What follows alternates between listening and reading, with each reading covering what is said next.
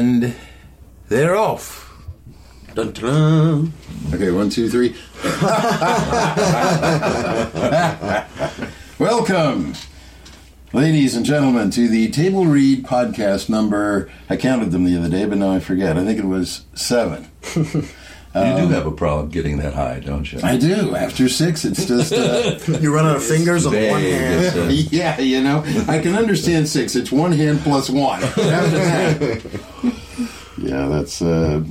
So anyway, this is... we're old hands at this now, and given the old hands... Speak for yourself. We're a little shaky, in other words. I'm a virgin in this one. Ah, yes, we're all old hands, except we brought in fresh blood this week. I have to say, this is Duncan here. I'm happy to be not the only person who doesn't act for a living. Well, Chase acts for a living. Oh, do you? And other things too. Oh, well, that's great. I'll just continue to stay over here.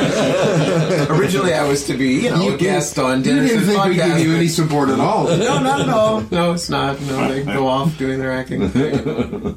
So. Now we're going to improvise Romeo and Juliet. I'll be Juliet. So I'm writing all the female parts.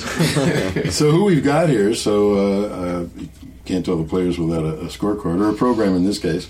I'm Dennis Johnson. This podcast, I make sure that it happens or not. Sometimes it's easier to make sure that it happens than it is to make sure that it's not. We'll go around. To my left is a familiar face. To those of you who have seen it, Dylan. How's it going? And sitting across from me, our new participant this time, Chase Bailey. The Bloody Virgin. The Bloody Virgin. And to my right, the established gentleman who one time we substituted Bridget for, Duncan Watt. I'm happy to be substituted at any time. You can introduce me as the reluctant Duncan Watt. The reluctant. Yeah. One time, let's see, we've had Dill, Duncan, myself. We've had Pete join us, another member of Dill's band. Before we had... Throw Me Down a Well. Dill's band. Throw Me Down a Well. That band. Oh, that you mean Throw Me Down... I have so many bands, I'm always forgetting which one I'm actually talking about. Well, write notes in the back of your hand to yourself. What instrument do you play? I play bass. And sing. Stand-up bass, or...? Oh, yeah, it's a real stand-up bass. You're standing and the guitar... Yeah, exactly. I'm standing and the bass is in my hands. So I hold it like it's our wedding night. So you're saying it's a strap-on. Yes, exactly. Okay. I like to play with the G string, Ooh, Lord. Oh, wow. Okay. All those fun things. Yes, so... all those fun things. Anyway. Master of transition. Moving right along into the next pile of frivolity. So we've got myself as an actor. Everybody does a lot of stuff, but primarily Dylan to my left, musician and actor. Chase across from me, filmmaker, as a producer, director, and actor, writer as well. Duncan is a composer and voice actor that he doesn't like to admit it, but he really is. Well, I have one. He's got a great voice. Thank you. This is the one I do. Right. A lot of practice at it. Right. Yeah, so a lot of creativity here, and we usually launch into diatribes or friendly discussions about such concrete outline things as truth and love. The American way. And the American way. Which way is it? I used to love that show. Well, I'm always interested in what is up. What are you going? What's happening with you these days? Yes, what's up? Let's see. I've been working on voiceovers for Hershey, some industrial films for them, and been doing that for a while now, a few times over. They like to do a lot of retakes too. So one particular item will get 5 or 6 studio visits, and it's a lot easier when the studio's in your home. You notice the blankets behind you, Chase. That's I saw them. The outline of them. So you're doing most of your work directly from your house now, right? Yeah, most of the time I do too, except to go out for an occasional audition. Like, fortunately, the Red Sox audition a couple of years ago that I decided to leave the house for. Right. But mostly audio and video stuff, and I'm interested just because I have my own studio. You're the one in Portland, right? No, I'm actually not. You're probably thinking of Steve Drown up in there. No, I have a basically a project studio, a private studio. I work for mostly video games and some film as well. Mm-hmm. But every now and then I bring actors in to do and you're voices located for where? the games. I'm in Durham. In Durham? Yeah. I have to say this, that Duncan did the orchestration behind Gene's Sweet Forever. Oh, fantastic. Yeah, he composed fantastic. and conducted that. Sure, and actually I think, I'm not sure if we may have done some work together. Did you have something to do with, is it Fight It Out? Yeah. Was that, okay. Gene's, I think... He did a song for me. Right, he did that in my old Sensei studio in Exeter. Hustle. Right. Gene and I did that together in That's Exeter. where your name sounds familiar. Right. I couldn't remember where it was from. Right. It wasn't Crooked Lane, it was No. Sensei Hustle. So I've been out for great song. a couple years now in Providence, Rhode Island, and I'm back up now. So back up to Florida. So I can use your studio if I ever need it. You could. For a certain... Yeah, I mean, project. it's really set up for mixing and tracking. It's not really set up for a large band or anything like that. Okay, I don't need a large band. I need No 40-piece? ADR. Exactly. Yeah, I'm set up for that. Yeah. Well, I mean, these days the film industry and the video game industry, the digital game industry, are relatively similar on the audio side. Yeah. Very different in the production. Yeah. But the audio is sort of similar. Yeah. My stuff's mostly non-linear, which is another discussion. But the thing I'm interested in is since I bring. I usually bring people into my studio to do, like you've come in to work on a couple of games Many for me. times. How do you handle the producing? Duncan produced the great Improbability for me, too. Oh, okay. He did all the engineering on that, a couple of the voices. I'm not going to let like you we're finish catching that up. sentence. Yeah, well... So how do you like the Hershey? So how do you how do the producers produce you in your house? Is this all over the phone or Skype, or do you do video? Yeah, I do phone patch with Skype. Works really, so it's really all great audio. with Jack, the Jack pilot. Right. Mostly all audio, but I've got all this video stuff that I put off editing because it's just hard. Oh, I'm sorry. A lot of Gene stuff. A lot of Gene's video. Right. I'm sorry. I'm not being clear. I meant okay. Do you don't do a video uplink with the producers? Not video from like Hershey or whatever like that. Yeah.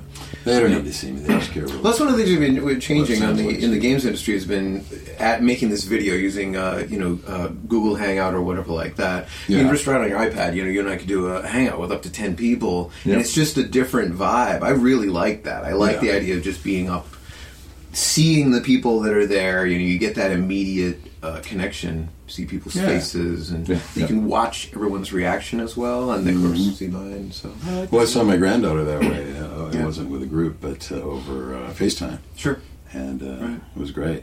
Right. It's just it's interesting to see a change. It's changing in this industry. It's interesting that I think the VO stuff has always been a little bit behind, though. You guys were using ISDN up until last year, right? So. Well, they had that other program, Sound. Right. There's I'm sorry, I forget what the connection is. Anyway, they came in and Source Connect instead of ISDN. You can use it, but that was $1,200 for the program at first. The Jack pilot's free. And, right. And Skype's free, so just need a. Yep. Yeah, works good. Works good, really clear. I ask the producers, and I can adjust so they can hear me and they can hear the playback. First time I connected it, though, I had one too many connections, so that whatever they said was recorded on what I was doing. Oh no, 14 instead of 12 connections. And when you're done, you just pack up all the files and send it to them, right? Yeah, or whatever the takes are. Yeah, they want to. I'm always fascinated with people's creative and production flows, especially creative that adds a sort of side question to Dennis just because of the tech of it. But I'm always fascinated with people's creative process, And obviously in VO you run into a number of times you run into the lieutenant of the general of the president making the decisions, and you go back and forth and back and forth. Yeah. I would much, of course, in a perfect world, all the stakeholders are on the screen. Yeah, but that won't happen. Well, sometimes it does. Well, it doesn't happen in film normally. Yeah, I understand. It doesn't happen in film. The actual decision maker is 2 levels removed from the people that are on that conference call or in that conference meeting. Yeah. So it's So you're always trying to please an invisible force. And And sometimes you have a producer that knows that invisible force, but sometimes you don't. Mm-hmm. And you hedge towards the creative side rather than the demographic side or, the production cost side of a decision. And, I'd say 80% of the time you're wrong. So you don't find that pays off? You don't find coming up with a really elegant sort of creative solution? It's impossible to do. I mean, the gray area of making decisions in film production is impossible to do because you always want to hedge for, you got a budget of X, and with X you can only shoot, let's give it a budget. Let's say for $5 million we can shoot 40 days, and in 40 days the director and the producers feel that'll give you enough time to do as much coverage to make the film as quality as possible. But you ain't got $5 million. You only got 4.5. Where do you hedge on? Right. Quality of the actors, quality of the crew, the number of days that you can shoot. So something has to give. And the producers have, usually get stuck in a position to where you go, oh shit, where am I going to lose production value? And that's where you got to think about it. It's interesting to see that. I think, coming in, I haven't dealt with film. I just do little indie films every now and then now, but for many years, back before really long enough ago before where we were past beta tapes, but just in the beginning of QuickTime, sort of, composers using QuickTime to shoot to or to write to. But coming in, obviously, you get used to things being shot out of order and things going through some sort of, generation. But I've noticed now, certainly dealing with younger indie film people, that there really is no ever sort of picture lock. There's a constant editing. It's become a very different process, I think, than maybe it had been before. You think I'm somewhat accurate? Boy, this is a tough discussion. I work with a lot of no or low budget films, indie films that are shot in the Portsmouth Seacoast area. I've done 5 in the last couple of years, either as an actor, as a producer, as a director, or whatever. And all of them are different. There's always a one-off. There's one famous director, writer here in the Seacoast that has no flow. There is no flow in his process at all, and it's always he loses crew on a daily basis. They just quit. They're so frustrated. But he always makes a good film. Sure. Sure. I mean, in the end, the art has to I shouldn't say good, but I mean as good as he can make. But, he just does everything by the seat of his pants. And he's good at it. And but to do anything that is, to me, watchable, it has to have some flow to it. Sure. There has to be a control. I don't work without a good producer involved.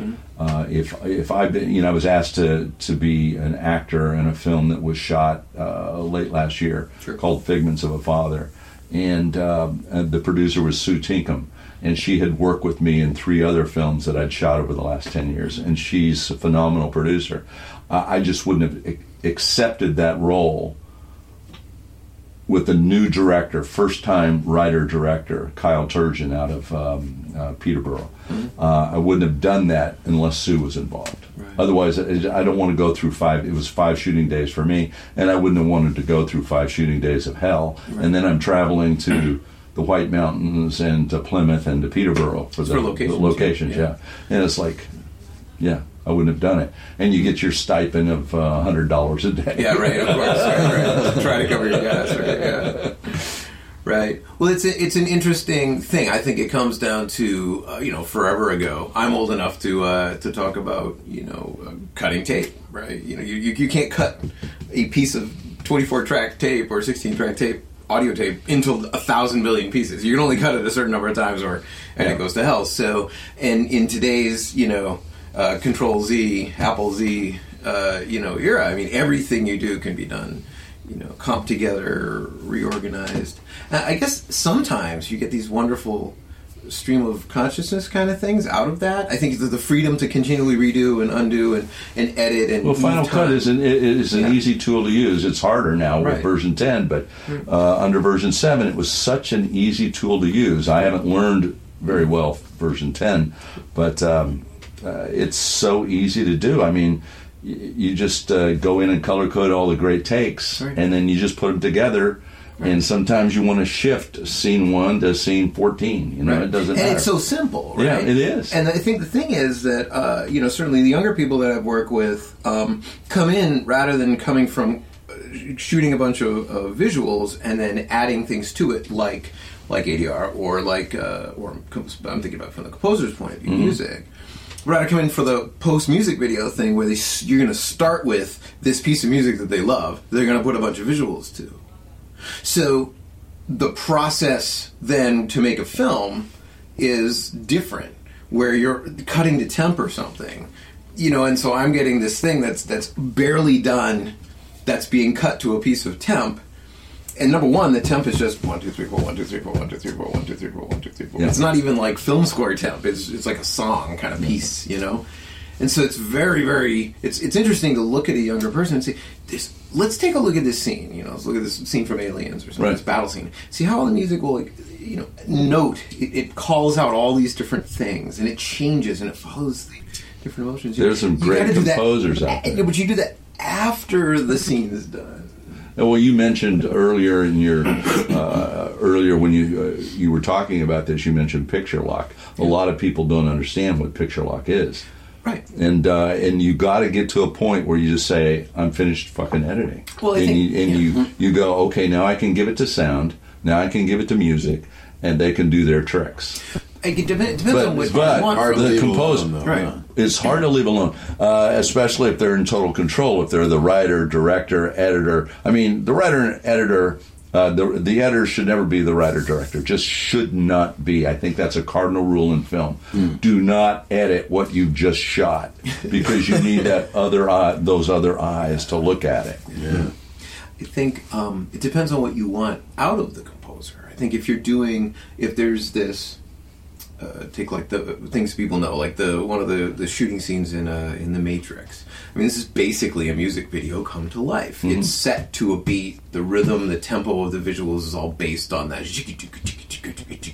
Mm-hmm.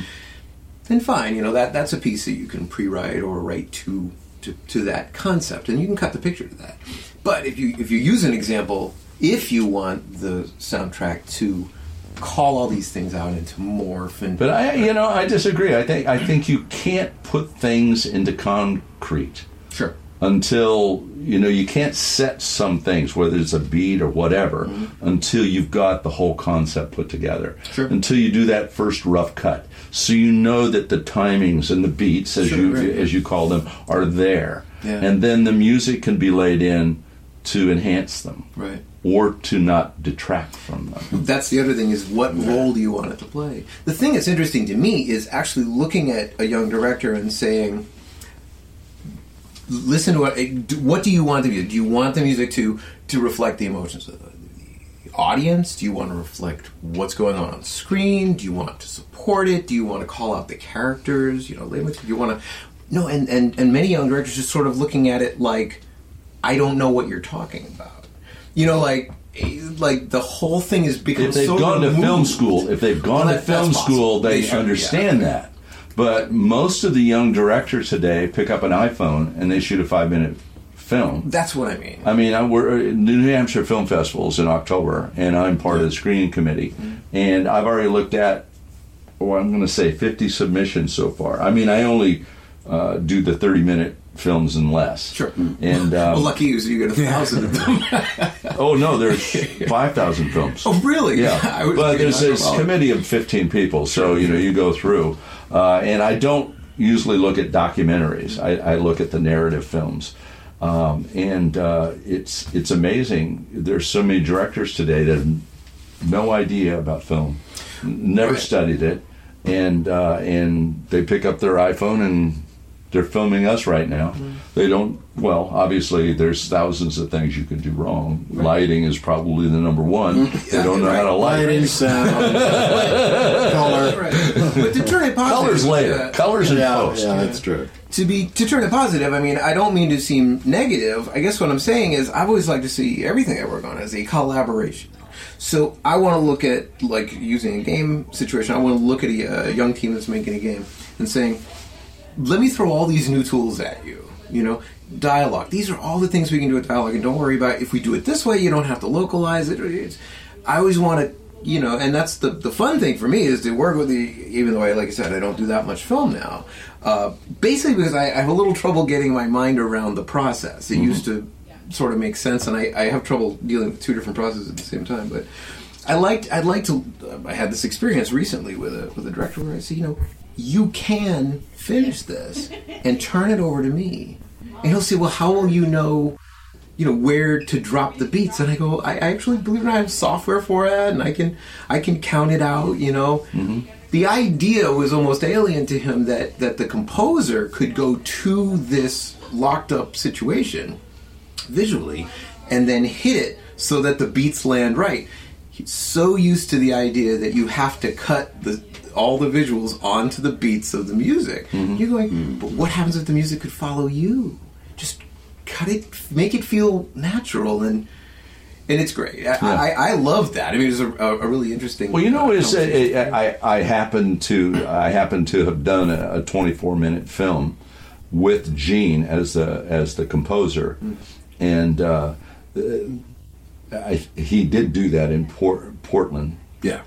With someone, I've forgotten this. Is that with the oboe? Steve Dran. Yeah. There was an oboe involved. Oh goodness! But he went into the room, and the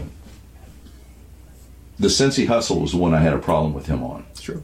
But when he went into the room, we had spent probably a month and a half, maybe even 2 months, understanding what the vision was. Right. So he knew what the vision was. And he went to Portland, got 3 or 4 musicians, maybe 5 or 6 musicians. I was there. Remember. No, he had, there were 12 at one point. 12 at one point? String players, yeah. Yeah, and so it was, when he came out after 4 or 5 days, it was perfect. Mm-hmm. It was exactly what was needed. Right. And when I gave him the picture lock, I said, here's the DVD. And he went up there, and 5 or 6 days later, he gave me something that matched that 24-minute film. Oh goodness! And it was just, and it worked. You know, it's like as the director writer on that one, I wasn't the editor. I never would be. Yeah, right. But you learn your mistakes. But as a writer director, I'm sitting there with the 2 producers that I have, and we all just went, "Fuck." Yeah. You know, it was one of those with Cincy Hustle. It took like 3 times.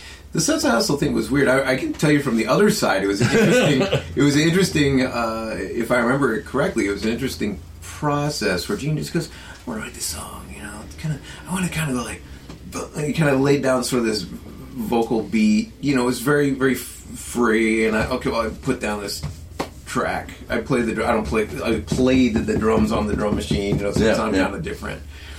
We just made this track. And I remember saying, well, what's this for? You know, and he's like, well, it's going to be this martial arts thing, kind of, you know, but don't worry about that, you know, so we just did it. Yeah, it was, you know, it's like the first time he came back with music for me, it was more like Jackie Chan. And that's exactly it. It was very... I didn't want that. I mean, like, when discussing it with him, it was like, for me, the questions that I have, for especially if I'm producing a piece of music, are colorful? Is it monochrome? Mm-hmm. Is it natural? Is it organic, or is it hyper real? You know, what are we trying to do here? Is this something you want to dance to? Is this something? And it's interesting. Gene and I did a number of things together. Yeah. And I remember back then, Gene and I actually come from very different ends of how you get to a wonderful thing. Gene's a phenomenal musician and a phenomenal artist. And I learned a tremendous amount from Gene by saying things like, he'd be like, yeah, you need to use like a sound like in, you know, whatever, this Whitney Houston song. I'm like, that's like, no, it's not old enough to be retro. It's not new enough. It's just bad. It sounds like a wedding band. He's like, You can't. You just got to go with it. And I would go with it. And most of the time, he wasn't right. And then it came around, and he'd go, we got to get rid of that song. But he would use it, and he would do these iterations and try it differently. We did 3 with Sensei Hustle. One of the last times, I think you maybe even been at lunch with us. We were at the 100 Club having oysters or something. And it was like, you're sitting there and I go, Gene, I just don't like it. Yeah. And he goes, can you give me an example? And I said, I'll give you a perfect example. It was Lucy Liu, Uma Thurman fight in Kill Bill 1. Yeah. I said, just think about that. It had that deer, what is that deer thing called? The one that fills with water and does click, click, click, click, click. Yeah. Goes back up. Click, click, click, click. It's and like they do that fight there going on. Right. I said the music that was behind that with Tarantino was perfect. And he came up with a better song than Tarantino did. Right. I don't know. I remember that process for Gene, and he was like, I'm not sure what Chase is driving at. And then he listened to the thing, and he goes, oh, okay, I know how to do that.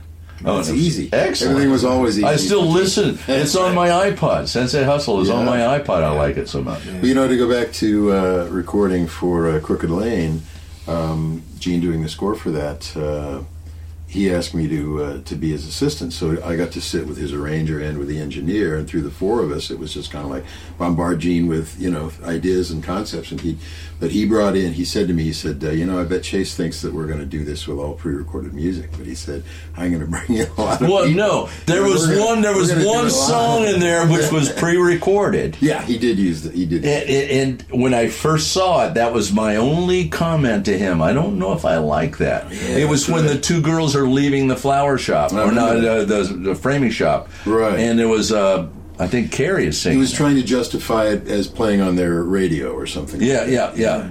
And it took me a couple of times to walk through that scene with that music before I finally said, "Yeah, comfortable with it." Yeah. I'm glad it's there now. Yeah, it was a wonderful process. It was like 20 hours straight in the studio that we spent going in there, and they had all these musicians running around. And Gene was confiding to me and saying, he said, this is probably going to drive them crazy because I'm going to ask them to do stuff that they're not used to. People. That's the thing. My experience working no time, play different rhythm, play different key. Mm-hmm. My experience is, see, now there's an example right there. For me, when we was working with Gene, like I said, on a number of different things, I actually did 3 different versions of the Sensei Hustle with it. I'm not sure whatever went in I'm not sure if it's the one that went in or not. But for me, I remember can play it. I remember going back and saying, why don't we just get Chase on the phone?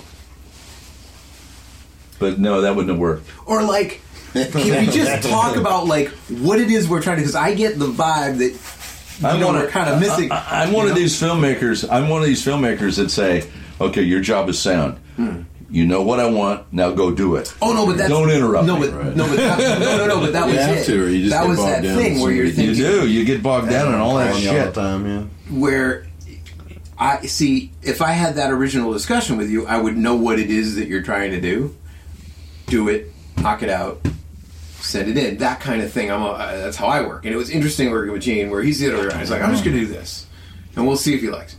And we'll do this. And I'm thinking, hey, Gene's all about feeling. Do the listeners of this podcast know who Gene is? We're talking about Gene McDaniels, our all mutual good friend and fellow creative artist on a lot of levels. Who also the voice of NASA's League of Legends, which is doing 1.2 billion hours of gameplay a month right now. He is really one of the original. One of the things, he is probably more famous worldwide for that than 100 Pounds of Clay in 1964 or writing. That's the and that only took him an hour. Like making love to you. I couldn't believe it. I had known him for forever. I'm like, what songs are you in that I know? He's like, 100 Pounds of Clay. I'm like, no. Nope. No, before you. And he goes, this song with Roberta Flack. I go, does it go, that's the time? Then he starts, of course, Gene's voice. Yeah. He starts singing it. Gene's an imposingly tall and very good-looking elderly African-American man who knows how to turn it on. Yeah. Oh, my goodness. I'll tell you a story about Gene, since we're going to throw Gene stories. I don't think you've heard this one. Gene's always with us. Gene used to go out to the studio and work in my studio. He'd hire me to do projects like yours because he would need this. And then he'd take it and go to somewhere else and bring different musicians in. And we wrote a couple of things together and all that. But he shows up. It's a beautiful summer day. And my wife at the time had this place in Exeter. And she's out, it's morning, late morning. And she's raking the lawn, right? And she's a pretty discerning type, not easily impressed, right? This motorcycle, right? And it's a black, Japanese crotch rocket from whatever, pulls in. I know it's Gene only because I knew it was time for him to show up, so I stick my head out of the studio, which is in the garage, right? Beautiful sunny day. It's like you can hear the whole world just slows down into slow motion. I'm like, that's Gene? It's like full black leathers with red stripes. No one can pull this shit off. You would look, if I were wearing this, you would be like, oh, geez, that is the stupidest thing I've ever seen. Pulls it off you. Takes this, just jet black helmet off slowly in slow motion. Places it on the thing, gets off the thing. My wife is she's like, stops raking and is just staring. It's so attractive, right? Much older than me. And I remember going, hey, Gene. And he just looks sort of like, looks at me and just kind of puts his hand up like, just a sec. And he walks slowly over to my wife. And he's like, hey, Lynn, how you doing? Right? She hadn't met him before? Well, she'd met him, but you were getting off a motorcycle, in the beautiful... It's one of those things, a very imposing guy. He had the costume, he had the setting. No one can pull this off. I mean, he was way over. Yeah, but he's so handsome and smooth and relaxed that you can't be intimidated by. Well, that's the thing. I forget. That's true, and it was really important to him, that he always felt I'm here on Earth to serve people.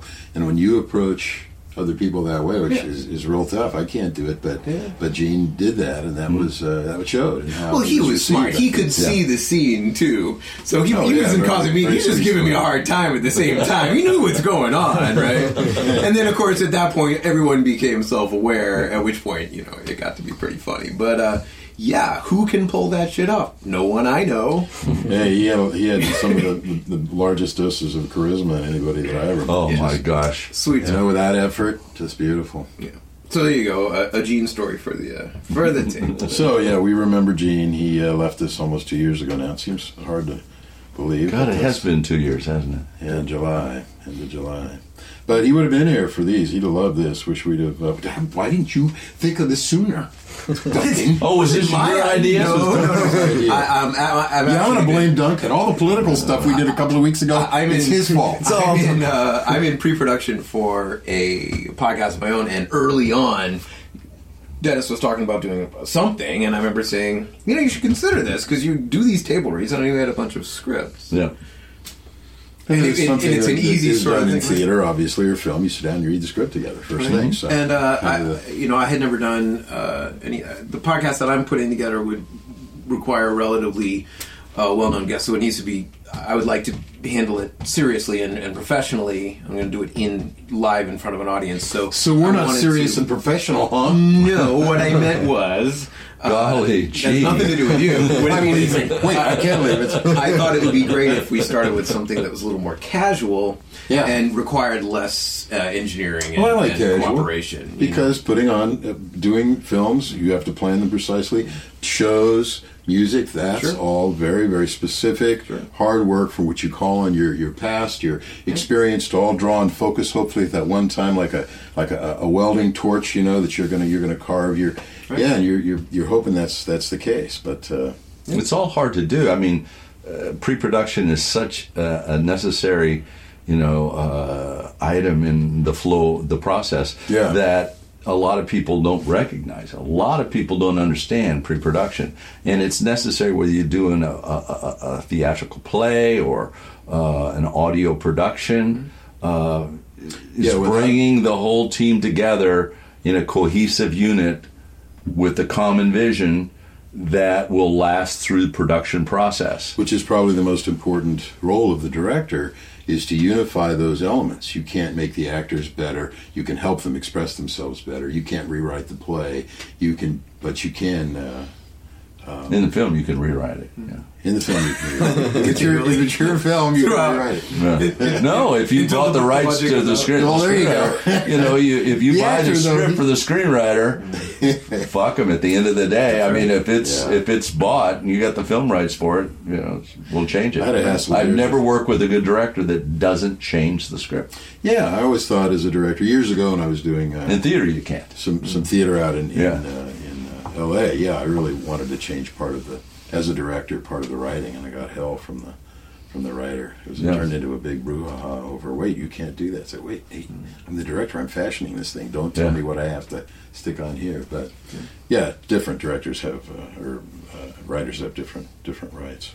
In film, though, you pretty much then... the writer gets kicked out. Once 90% of the time. And not all the time. If you're a big writer like Christopher McCary or somebody like that, they have a lot of input. But I'm having a brain fart right now. No, I just did that a minute ago too. I'm having a brain fart now. One of my favorite writers, and and I'm having a brain fart being John Malkovich. Charlie... Okay, we won't edit this. Charlie Kaufman. Jesus Christ. Charlie Kaufman is one of the best writers out there now. He's so respected, they won't... he will be on set and he will work with the director if lines have to be changed. But most of the time, the screenwriter's not allowed on the set. And the director will take over. And if he needs to change a couple of lines, he'll do it. Do you feel like that's because... that helps the product with a unified vision, where the vision doesn't get split between 3 or 4 creatives? No, it's simply because, and here's the thing that people have a hard time understanding in film, is I wrote the script and it's my baby. It's just the way it's got to be. But when you hand that off to the director, and the director buys into the vision, it becomes his vision. The screenwriter's vision is no longer there. That's why I read so many scripts, it's pathetic. And the advice I give to young screenwriters is, okay, quit putting in cuts, quit putting in so much action, quit putting in this. You're just going to piss off producers and directors that read your script, because they're thinking you're telling them what they're going to do, and they don't like that.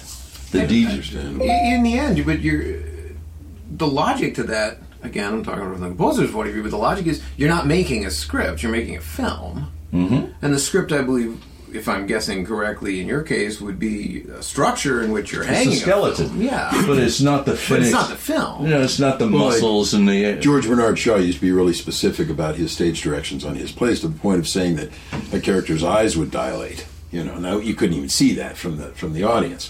But he would he'd go into it in that detail. And but if you're a theater director, you can change playwrights they do tell you I'm having another brain fart. The kind of detail that they feel. You mean screenwriters as well? Well, screenwriters. Some screenwriters, I would say 10% of today's top level screenwriters get away with telling the director what they'd like to see. The director, at the end of the day, has the final thing. Once the first day of production, the director is in charge. Screenwriter is not allowed to say a word. Theater, as I used to tell my actors, theater is not a democracy. You need an autocratic situation to have one vision. Otherwise, you got problems. Even if the two visions get along really good, it still muddies it. There's so many disciplines. So many disciplines all at one time. It's got to have one decision maker at the end. But the screenwriter in film gets fucked 99.9% of the time. Defining fucked meaning that they wrote this vision and the vision will be changed? They wrote this scene, and at the end of the day, the editor takes it out. John Malkovich used to tell me, luckily I got to work for John Malkovich for like 5-6 years. And so I did a lot of films with him. And John Malkovich always said, there's the film you write, there's the film you shoot, and there's the film that the public sees. And there are 3 different entities. And so the director has that middle part. And they don't want the screenwriter over their shoulder. They've already read the screenplay, they've got their vision, and they're going to put it, let's call it on paper. They're going to put it on celluloid. And that's what they do. And the producer is behind them supporting the director. They've all worked on this together. And the screenwriter is nowhere to be found. They will not allow them on set. The screenwriter will go, no, God, I wanted that guy to be tall. I wanted that guy to be short. I wanted that woman to be voluptuous and young. Right. I can see how that would really derail a lot of work. It would derail a lot of the production. Most good screenwriters, once they sell their script, they go off and work on the next one. I would imagine after they've been through it a couple of times, they know what the plan is. They understand how to leverage that to make them, to get their vision. Well, as you work down from that, though, to where you have more complete control and usually a smaller budget of a particular film, to the point of where you don't have to, it doesn't have to be that regimented, I guess is the word that I was looking for. It's Cassavetes, for instance. Get my buddies and go out and apparently, or Orson Welles shooting Macbeth, where he's making other films in order to get the money to make the thing. It takes him 7 years. If you look at it carefully, the characters look different. Well, probably one of the biggest one is Apocalypse Now. I mean, what he had to go through to get that film done, it was all his own money, because the studios didn't want to have anything to do with it. Yeah. He had to do it all on his own. Millions of dollars of his own money he spent. Most of the screenwriters, directors, writers that are shooting their own stuff in Portsmouth, they are getting no outside money. It's all from friends and family and things like that. And they're shooting. Let's think of the last one I did. Figments of Father. They went an Indiegogo and raised, I think, $5,000. We shot for 5 days with a crew of probably 20, 25. Oh, really? And nobody got any money, but, it was for the love of things. A lot of times it's a new gaffer, it's a new DP, things like that, and they want the experience. Yeah. And so you can get those guys, but, you're not going to get the best quality. Is there any, and again, just give me one of these if I'm being depressing. I don't mean to be depressing. Well, stop it. Hopefully I'm not. We're not being depressing. No, realistic. Well, let me ask the question. Is it possible? Yeah, wait. Is there any way for a film, for a $50,000 film, is there any way for that to generate that money back at all in today's day and age? Is this all just art for art's sake? 90% of it, maybe even 95% of it. I mean, a $50,000 film, Open Water is a $50,000 film, for example, that was picked up by someone somewhere and probably did $5 million at the box office. But the way I understood it was that the director, producer, and they did shoot in New England, I believe it was, $50,000. Horrible film to watch, but well produced for $50,000. Horrible to watch, but well. Well, it's about two people that are left on a scuba diving trip, and they've left, and they're out there by themselves, and the sharks are sure. Yeah. So horrible in terms of putting yourself in their place. Yeah, I mean, it's hard to watch for me, but it was well done. I watched it a couple of different times. But they did it for $50,000. I think the studios picked it up. A studio, probably Lionsgate or something like that, probably picked it up for them for maybe $100,000. So the producers, directors got $50,000 and went away and goes, yeah, fantastic. Yeah. And then the movie made $50 million in box office. None of the back end came to those kids. Is there any deal possible in that situation where they can say, okay, we'll sell it to you, but I want to keep something, I want to keep 10%. Well, that's I'll license it to you. Where I was going, I noticed. You know this, Dennis. We've had this discussion a long time. Just as that being out there as part of the podcast. That's part of the explanation, yeah. Of course I knew. From the musician's point of view, there was a time where the recording would generate its own, make its own gravy. Mm-hmm. You could put $10,000 into a recording, make 1,000 copies, and make $10,000 back. Would you sell it to radio stations? Oh, no. What? At the time, you'd sell CDs to your fans, or even early on, you'd sell CDs online or in record stores. The New England area would be a self-sustaining. And what you could do is, as a young band, you could make shitty recordings and play a bunch of shows, get your fan base up to somewhere between 2,000 or 3,000, and then maybe 10,000 people between the top of. I'm using New England as an example, but the top of Maine down to, say, New York City. Then a label could come along, basically support the band for 6 months, give them some money to record. The band comes out maybe, 80, 100 grand in the hole, but they're making $1,000 a night on the shows. So even if the record totally stiffed, which you would usually sell, if you have 10,000 fans, you're usually going to sell somewhere between 8 and 15,000 copies. At $15 a pop, you might be pulling $5 home. You can see the math is doable. So then there was that middle range, which could sustain a group of, say, 4 musicians for 5 or 6 years until they either just never had it or became visible enough to be picked up by one of the major labels, and then they go into their own nightmare of major labels. But the point is that there was always a way of making money along the way.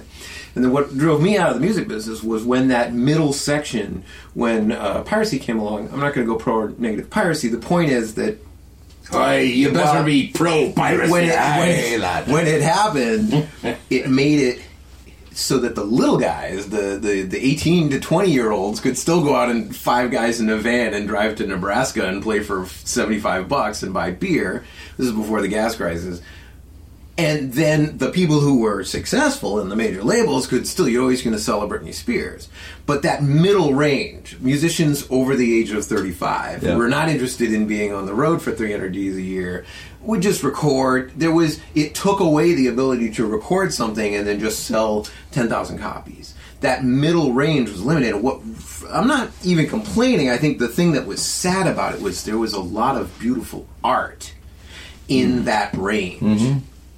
That's lost. At this point, that game is wealthy people's children who just don't need to make money, who can drop $20,000 or $30,000 into a recording and make it for art's sake, and those people make some phenomenal art.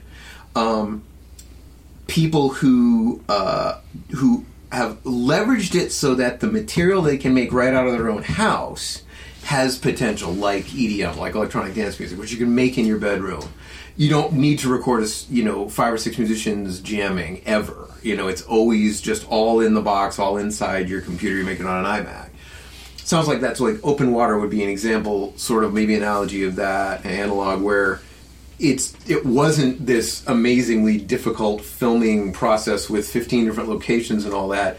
They leveraged the idea that you have 2 people stuck in the middle of the ocean to make it so you really didn't have to spend that much money. There's another good example that a lot of indie producers bring up is Blair Witch Project. Right, exactly. And that are 2 fringe examples of what can go right or what can be lucky. Those are really concept driven, though. If you come up with the idea where you can create suspense and make the audience scared, and you only have a couple actors and no basic set, you're stuck in the middle of the woods, which is scary. Obviously, good choice. Well, if you can do that, you pretty much made a hit even before you shoot it. Well, yeah, but give the actors there's 1,000 of them a day that are being produced, exactly like those 2 examples, and the quality is just not there. Yeah. When you say the quality it was well done, isn't there? That's that analog to what I was saying. Is you're leaving a lot of art on the table. You and I right now could say we're going to make an acoustic guitar duo. No, we can't. I can't play guitar either. Play this thing. And we're gonna vibe this certain kind of Latin kind of thing, and we're gonna put it to a dance groove, and we could probably figure out a way to leverage a way where you don't have to play that many shows, and you can do a couple of videos and da-da-da-da. But the point I'm making is that those great examples of getting 15 people together in a studio and making a beautiful, like the Elvis Costello and Burt Bacharach album comes along, as an example to me. This is just this phenomenal piece of art that you just can't make with one person. You can't make inside an iMac. You mean Paul McCartney couldn't do it by himself? The thing is that now, of course, you can still be that middle-range musician as long as you're willing to musically shoot a film with 2 people stuck in the middle of the water. But that artist seems to be gone, and I guess I'm reaching to see, is that a similar situation? Do you really have to already have, is it that old Steve Martin joke, I'll tell you how to make $1 million. first you get $1 million. Give me $1 million, right? I think they were stuck in the water with the salsa band. I don't know enough about music distribution, the back end of that. I know a little bit about film distribution. That's really what I'm asking you. Okay, and film distribution comes in a whole bunch of different gradients, and it's changing as we speak. In fact, Paul Hodes, I don't know if you've heard about his new project. It's called United Bridge. He's working with Van McLeod, the film czar of the state of New Hampshire, and a lot of the filmmakers on the seacoast. Is this Paul Hodes? I'm sorry to interrupt. Who's a politician? Okay, gotcha. Right. U.S. Congressman. Right. Ex-U.S. Congressman. But he works with Bob Lord over at Parma. Oh, great, yeah. Okay, sure. But they're coming up with a next-generation film distribution. And I imagine it's music also. I've only had one real brief meeting with him, but I've seen their stuff. But film distribution is changing because of Hulu, Netflix. Of course, iTunes has been around for now, 5 years for film distribution.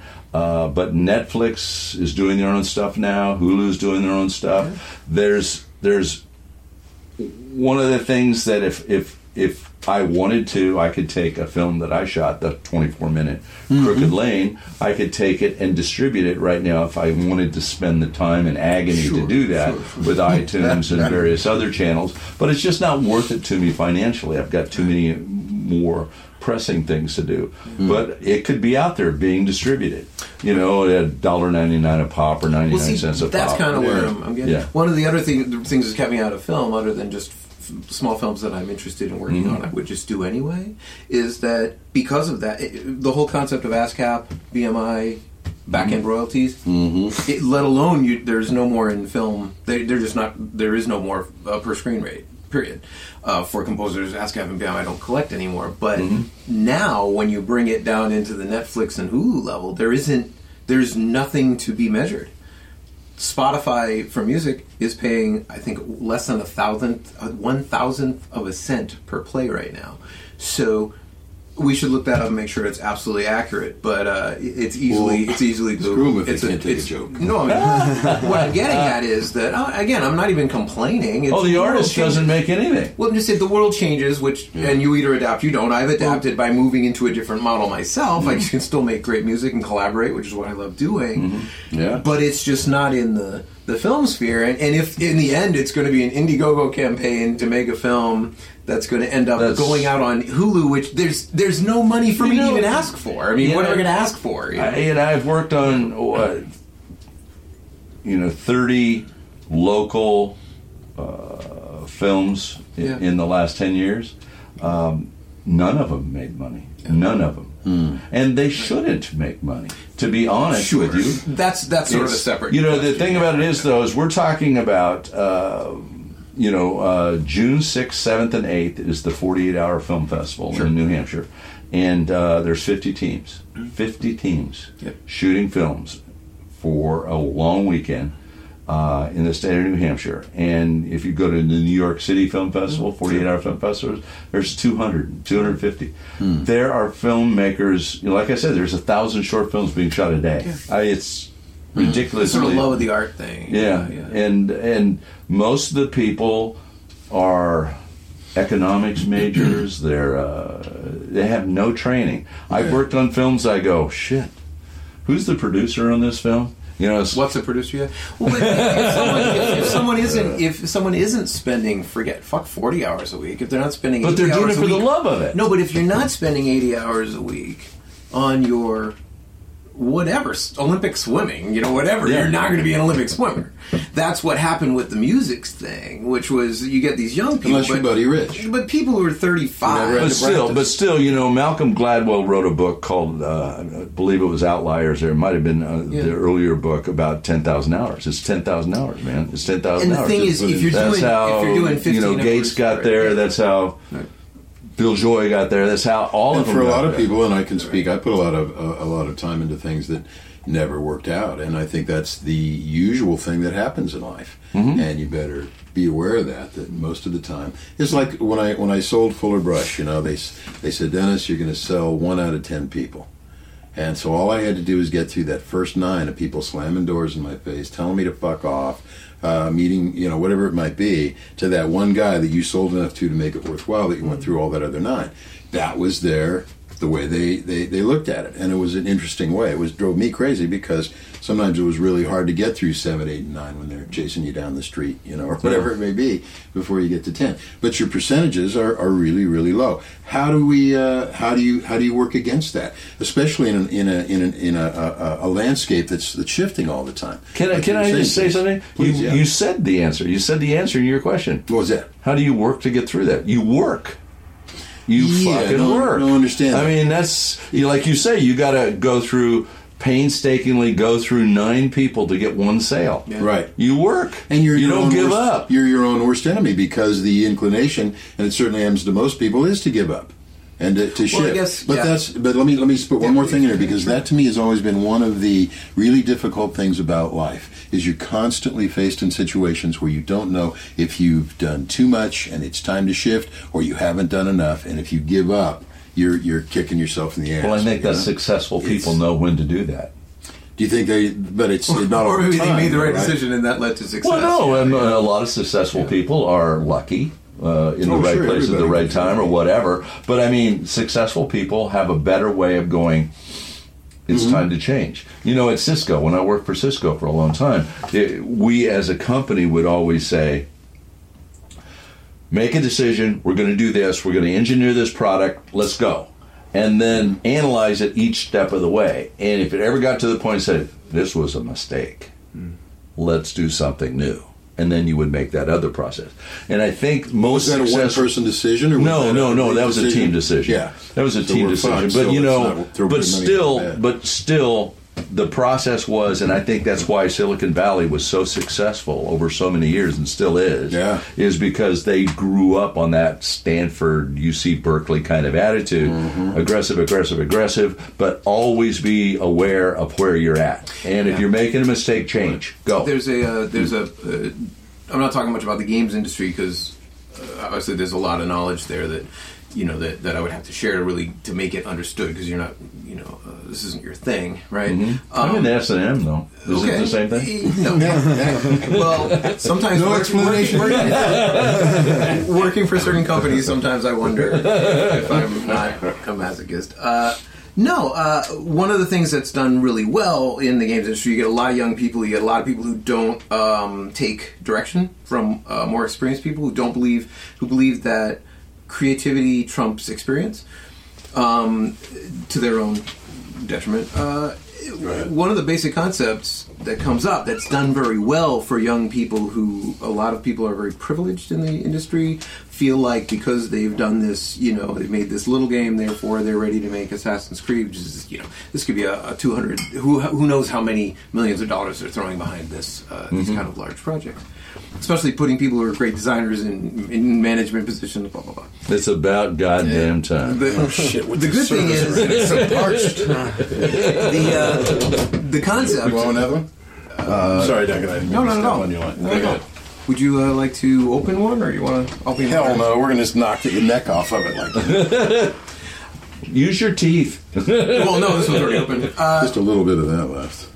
What kind of wine am I drinking? This is organic. Does the audience know that we're drinking wine? No. Yes. No, yes. Maybe.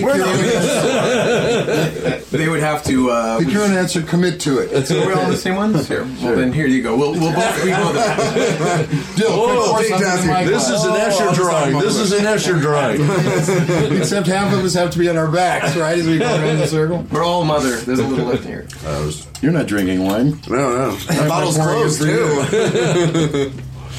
The idea is called failing fast. We were talking about S&M. Yes, we were. And speaking of S&M, rewind is failing fast, going right at something, and the faster that you can determine that it's a failure, the faster. So the idea, the problem with making a digital game is the director in the end for most narrative-based games is the player. Huh? Okay. The player can choose their way through the game. Right. Sort of like a choose your own adventure. Oh, I understand what you're saying. Yes, okay, that makes sense. As if in a movie you could choose what's going to happen, where you're going in the scene, or whether you're going to go jump off the balcony how about or this? The bottom line is you're in a city street, and there's a bar, and then there's a convenience store, and there's a club. In a movie, you would then lead the viewer to the bar, to the convenience store, and then to the club, or whatever you like. In the game, many narrative games, and I'm leaving out open world games, which are even different in that story. There's a number of genres, subgenres. But in your average narrative game, what they call on rails, you can force the player to go to the bar, to the convenience store, But that's sort of an old school concept. You can get a lot more creative energy out of the player. You can give them a lot more options. You can give them a lot more, there's a word here that's perfect, but whatever, control over the situation. Doesn't that translate to more work by more people, bigger budget? No. It does if it's not pre-produced. But it could be. When you're like, oh, well, what happens if we go to the bar next? No, but given a little bit of thought, and again, to experience, someone who's made a number of these games before can say, what we really need to do is make up these core scenes, just like a quest, and then make up these sub-scenes, and then if they go out of order, then fire the sub-scene rather than the core. What are you talking about sub-scene? That kind of thing. So the point is, fail fast. What is agency? Agency. You can give the player a sense of agency if they say, I want to go to the convenience store. And somehow the story still works out. Still feels right. The things they learn at the convenience store lead them to the bar. And of course, the terrible way to do it, the rote way to do this, is to come up with all of these trees, action trees. Well, if they do this, then this, and then this, which is terrible, because something's always going to be a better way, and it's always going to feel like you're being, So you're talking about making them circular. No, it's writing. Come back onto it. No, the point I'm making is the writing isn't linear. You're not saying, and you do this, and you meet this guy. It's more lifelike.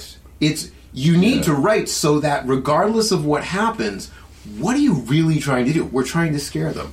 Okay, that's not hard. Well, we're trying to scare them by going to the convenience store, and then they get this, and they go there, and it turns out it was this. No. You're just trying to scare them, right? Yeah. So, but, if you think about it, if you write something linearly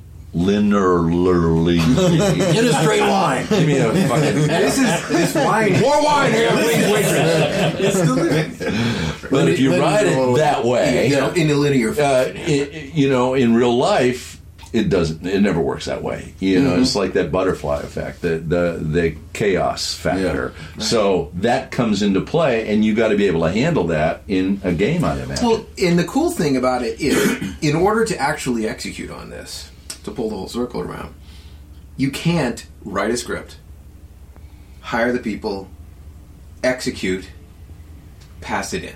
It doesn't work that way. That's what they'll call waterfall, and I'm sure film is adapted as well, but this waterfall methodology. Games have accepted a Scrum methodology, which is this tiny little projects, one after another, and at all times you can play the game. So even if the game is just a bunch of white boxes and a little square that's you can still, and we're going to put a bar, so this sprint, we're going to make a bar, a convenience store, and a thing. And you're not even dressing them up, they're just there, and we're going to give this a couple of little notes, and and then you just play it. At any time, then, somebody on the production team can play the game, at the end of the sprint. And sprints could be a week long or a month long or whatever. So in film, it would be like being able to see the film after a certain length of time magically put together with every scene very rough. Without that said, you break the thing. You wouldn't expect to see the entire film, but you could say this would be, to make some sort of an analog to film, I'm not willing to shoot any of the script until we at least know what the basic concept of the thing is, which is it's a love story and they fall in love and the tragedy happens and in the end one of them. Well, you have to have the basic. I mean, everybody has to have that same vision, whether it's a romantic comedy or drama comedy or whatever they call these things nowadays. You have to have that common vision, and that starts from day one. You've got to have the team with that common vision, and then you start breaking it down. And I was thinking while you were saying that, one of the things that screenwriters have a problem with in film is that until a screenwriter knows what the film world is like, what that final 1 hour and 30 minutes is going to be like, they write a scene 1, scene 2, scene 40, scene 100. They do their 120 pages, and it's going to turn out to be a 2-hour film. And Dennis, you and I've been through this many times with yours and Gene's scripts. Here's a scene that's 3 pages long between 2 people. Let's call it 2 people, and let's call it romantic. Let's a man and a woman. They're in this 3-minute scene, 3 pages, and they've got this dialogue. They're going on, and in the middle of the production, the director and the actors are realizing, that's a 4-minute scene. That's a 4.5-minute scene at the end of the day. Mm-hmm. So how do they make it 4.5 minutes? The director has the right to add some dialogue, lengthen out their lovemaking, lengthen out this, do more B-roll do more coverage, make it slower, make it, that kind of thing. And that's where the screenwriter doesn't know that. Mm-hmm. Only the really, really good screenwriters would have the ability to be working on set during that process. Mm-hmm. And it's a very chemical process in a way. That's fascinating. Catalytic in that sense. I would imagine the director's in there stirring the pot. Yeah, he's trying to get that right mixture. He's thrown in I'm not a cook, but a garlic or onions or whatever, and he's stirring it. He's smelling it, and he's going, "Oh man, that's rich. We got to need that." Are there screenwriters that write to that rather than saying, "I'm just going to try to make this straight. I'm going to try to get as much as I can"? They think they do, but think about it. They don't know who the characters are. So you're right. I bought the rights to a book called Life Before Her Eyes by Laura Kaczynski, and we shot the film in 2006. I hired the screenwriter Emil Stern, and in my mind, when we were developing the script, you always look at a character, whether it's Brad Pitt or whomever. I always looked at Uma Thurman as playing this role. Fucking mistake. I mean, she did a good job. Uma, we love you anyway. She doesn't mean it. Yeah, so she wasn't right. She didn't feel she was right in the end. I don't, and I don't know whether she does or not. I mean, I love you, Uma, but we didn't get along during the production. Sometimes it's just not there. The chemistry wasn't there. Now, and there's nothing you can do. She could. No, not me. No, the director on that set was not me, obviously. But I mean, you and her personally did not butted heads or something. No, it was. Yeah, the whole crew. Just the whole. Yeah. It just was not a good chemical reaction, and no matter how hard you try, that comes out in the final product. Yeah. I wonder if that's it. I mean, I've certainly never worked with actors like that. I mean, I work with certain voice actors, but musicians. Well, those voivoice guys. They're fucked, aren't they? Those assholes. Oh, wait a minute. Musicians. I know that I'm different types of people, but I have a friend who's a guitar player. Only one? Super. He's great at separating his life. Good-looking guitar out player. From all guitar players.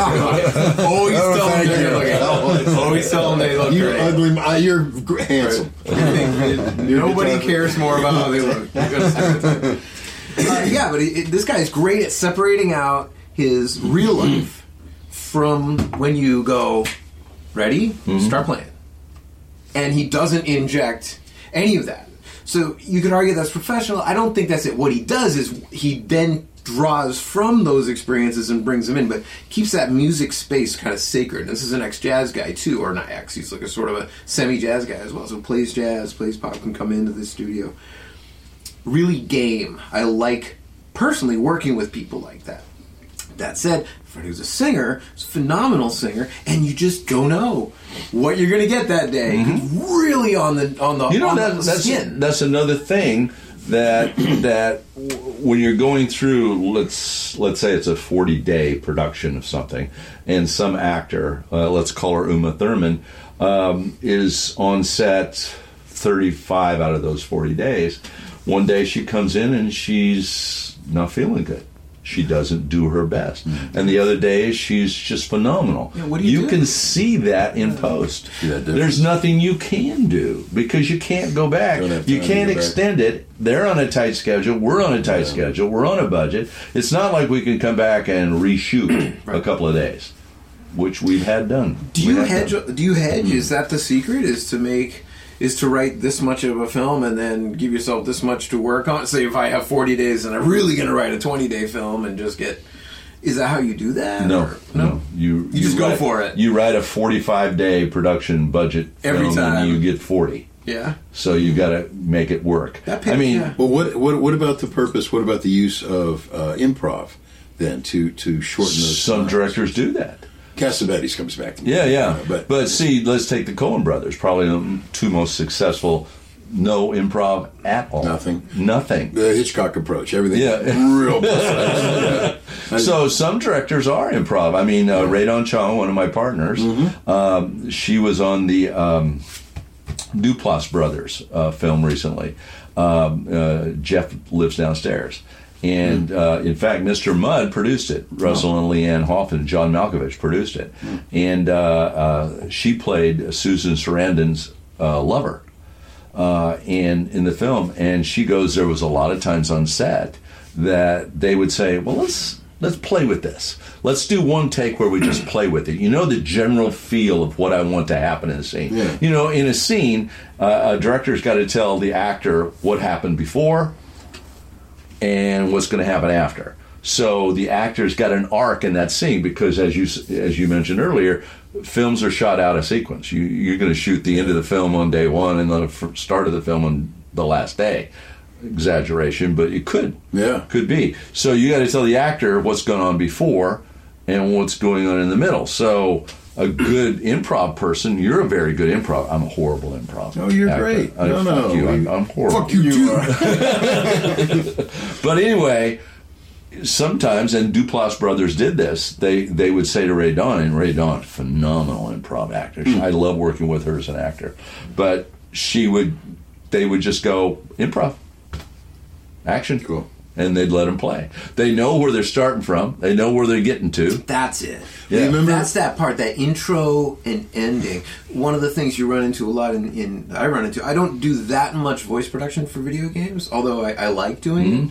And I'm lucky to work with some people who've done some really deep, heavy voice trees.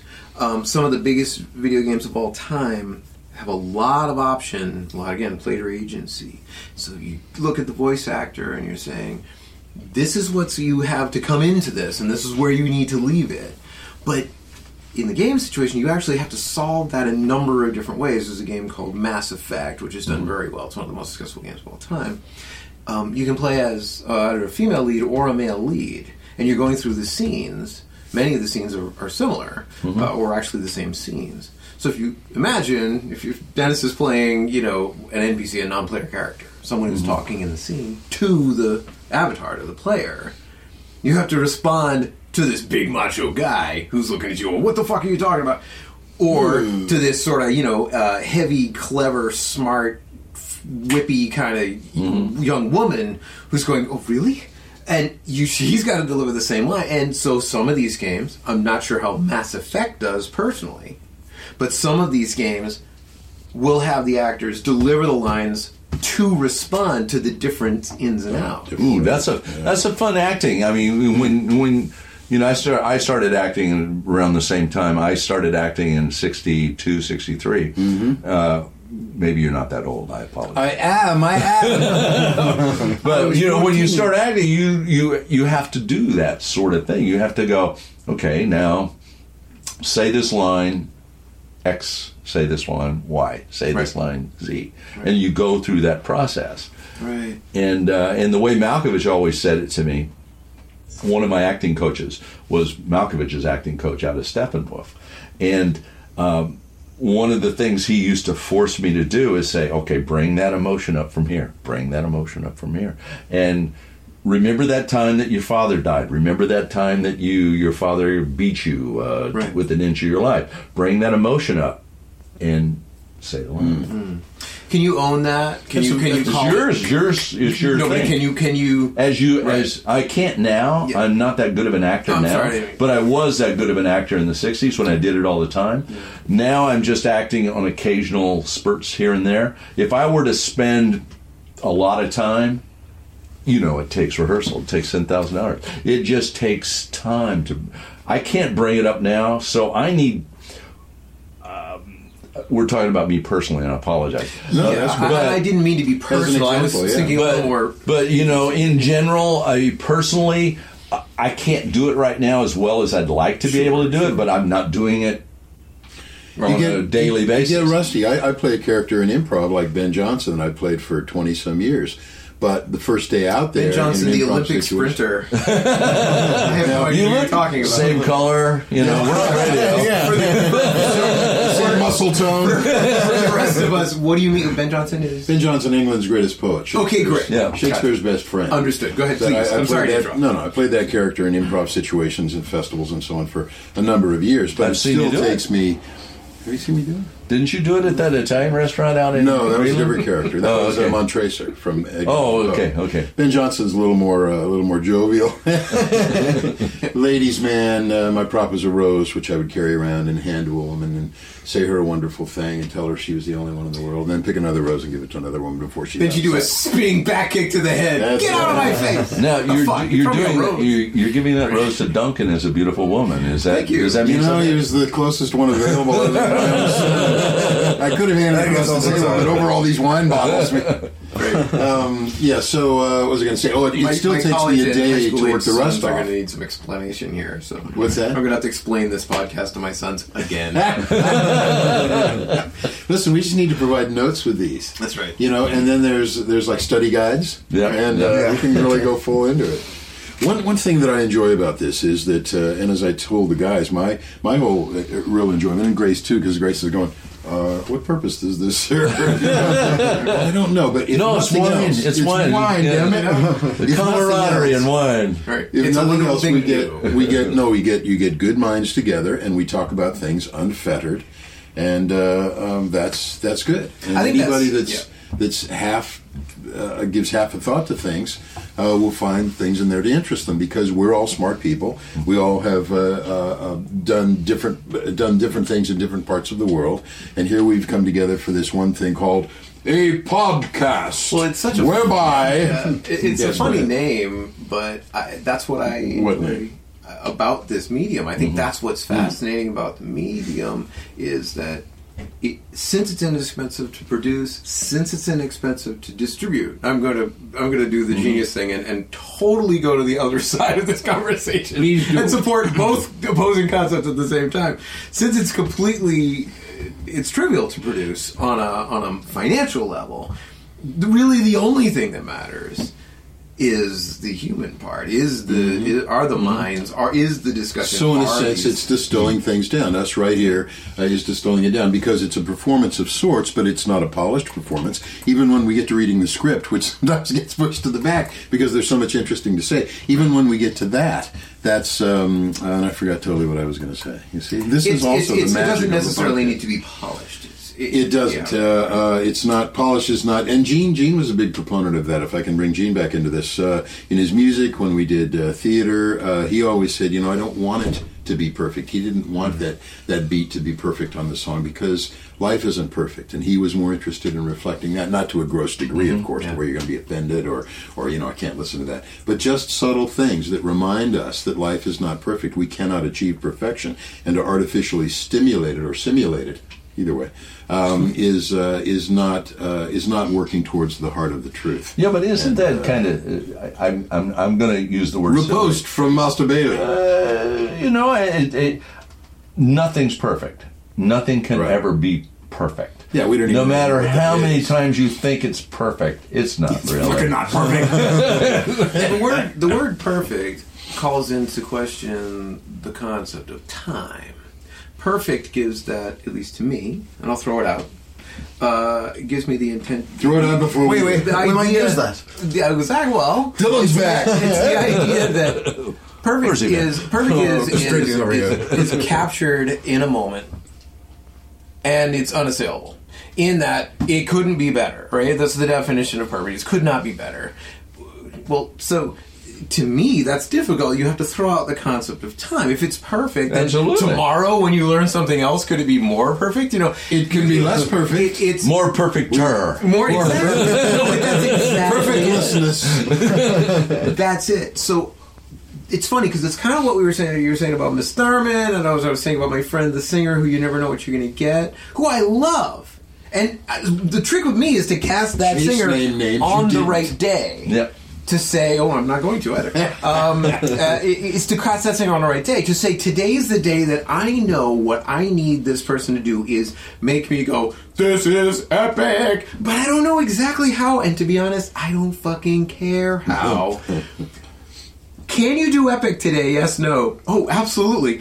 Epic could be, or it could be, it could be a zillion different ways, but it's as long like pornography, you'll know it when you see it. That's got to be an analog, you know. Yeah, it's so hard. Sometimes you do a performance, and Dennis knows exactly what I'm talking about. Sometimes you do a performance, and you go, wow, that felt good. Yeah. It's like I want to go home and masturbate. It felt so good. I just want to put the ice. I want to do it on stage, actually. and then the next day it's not ours. And you're doing the same 2 days thing. later, and then pretty soon you just go, it was good. It was not good. Yeah. It was okay. That was not my best performance, or that was right up there with my best performances.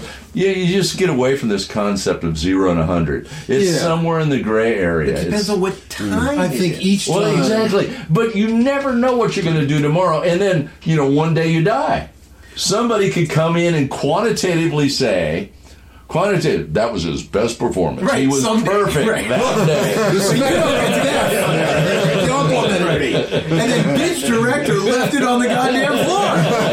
I came in and said, can I just take that little piece of film off the floor? And he's like, fuck you, no. Derek, are you listening? I have no idea who that is. Well, to our friend Derek, who was in Devil's Minion. Devil's Minion, our short film featuring Gene, et cetera, et cetera.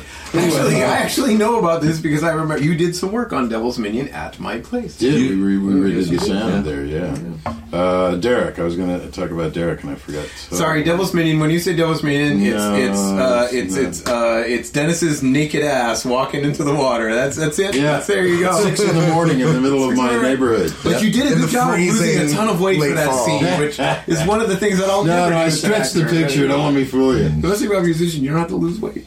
I forgot what I was going to say, but I do remember something that I was going to say a while back, which was that there's most of us here have seen, at least two of us have seen the movie Man and a Woman from the 60s, which was a wonderful. Well, who is the director? Claude Lelouch. I'm not going to know any of these. And really, who did it star? It starred. I was looking for someone that I know. I have no idea what you're talking about. Well, it was a French film, and it won best foreign film that year. Okay. But if you get the video, which I happen to have, there's a making of segment on there, and it shows how the director worked, and I love those. And one of his things was, this goes back to something we were talking about hours ago, was that he would get the music beforehand, the beautiful music from Man and a Woman. Da, da, da, da, da, da, da, I'm familiar with that part. Sing that with me. That one. He had the music. Everybody. Two different melodies. Let's do the Bossa Nova song. On each other. Yeah, it's sort of Latin. Well, he had that all recorded beforehand, and he played that for the actors because that's what he wanted the scenes. That's the mood he wanted for the scenes. And he used that to inspire them, and it was all improvised. He said, the actors said he just told them, this is what I want from the scene. And if he had a particular line that he wanted worked in there, he would tell them that and say, get this line in there at some point. But that whole movie was improvised. The characters were improvised around. He tried to get it all first take. Tried to get it all first take? I would have said, oh my God, don't worry about the number of takes. This is going to take a while. Well, he was I've heard Eastwood say that. But there was no final cut. Final Cut Pro. As long as it works. But I've heard Eastwood say that too, which is... When they shoot it? What year did they shoot it? Here. Bring in another reel. 66. I shot on Super 8 in 66. So... Yeah. That was hard to edit. He had a new comedian who had just come from a Fellini film. from what I understand. And he came she came to his film, and he just had one light guy and one sound guy and him, and she was going, what is this Mickey Mouse crap? And she almost left. And it turned out to be the best thing that she had ever done. She got an Academy Award nomination for it. Yeah, but Man and a Woman is the story. It isn't the music, it isn't the lights, it isn't the sound. It was just, it's black and white. And it's color. No. Yep. Man and Woman is black and white, isn't Some of it is black and white. The memories are black and white. But some of the memories are color too. No, it's definitely. I've got to go back and look at this. Color. Yeah. Yeah. Anyway. This is where I've resisted this part of the conversation the entire time, and I'm going to resist it now. It's always about the story. It's always about... Well, it's storytelling. No, stop for a second. It is always about the story. It's always about the story. It's always about the story. Wait. But... No. It's always about the story. Even if... Here's my little take on it in one sentence is it's either you do the story, you tell me, Don. You either writing the story or you are accounting for the fact that you are not writing the story. But it has to be accounted for. What do you think? Dylan recently back from a kidnapping. Right. Oh no! I'm sorry, I've been yapping. How dare you talk in a podcast? Audio? Yeah, mime, my friend. It's all mime. Go ahead. He's behind a wall now, and I don't remember what the question was. Tell us what you meant. It's story. We're telling the story. You have to account for it. Yeah, you have to feel that you're a part of that story with some of the experiences of your life as the audience. As the audience, yeah. When you're writing it, I assume it's coming from something you want to get across. You're trying to be an audience member when you write, in a sense, because you have to be. It's who you have to please. Yeah. But when you act, are you doing the same thing? Are you bringing your own experience to that story? Yeah, to feel how that person feels in that particular scene. Like if they're sad, you bring up like, oh yeah, I could think of a family member dying or breakup, something that like tugs at the heartstrings to get that emotion, because you want to be believable in your emotion. If you're joking around in a serious scene, it's obviously not going to get the story across, which is the entire point. Do you know, it reminds me of in The Champ, the movie in the 30s that starred Wallace Beery and Jackie Cooper. They took... Shut up. I've actually seen that after I was born. I know there were. They took Jackie Cooper, who was a little boy, and they wanted him to cry in this scene about his father.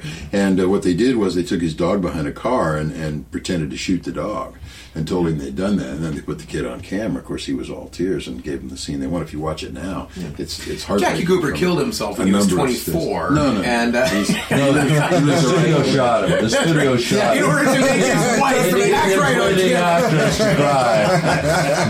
Who do you care about most? All right, bring that person in. One of the things that, the moral here is obviously always shoot something or somebody when you want emotion from your leading actors. It's funny because no saline involved here. We're going to shoot somebody. We're serious.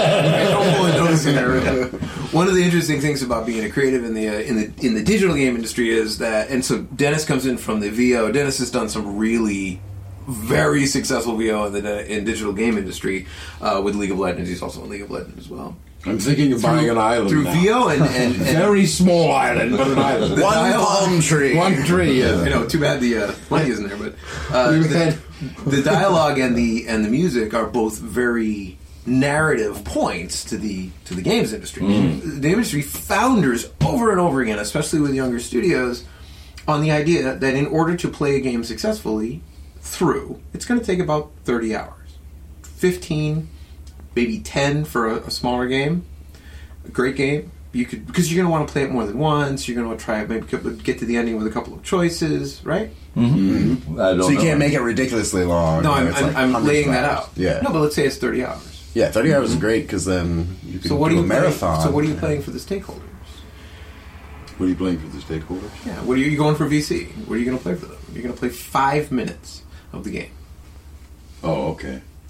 So, yes. So what do they fucking care about in those 5 minutes? The story? No. The way it looks and because you don't have time. No, let me be more specific. Cut that down. The way it looks. Mm-hmm. So sound gets pushed to the background music and sound. last. No.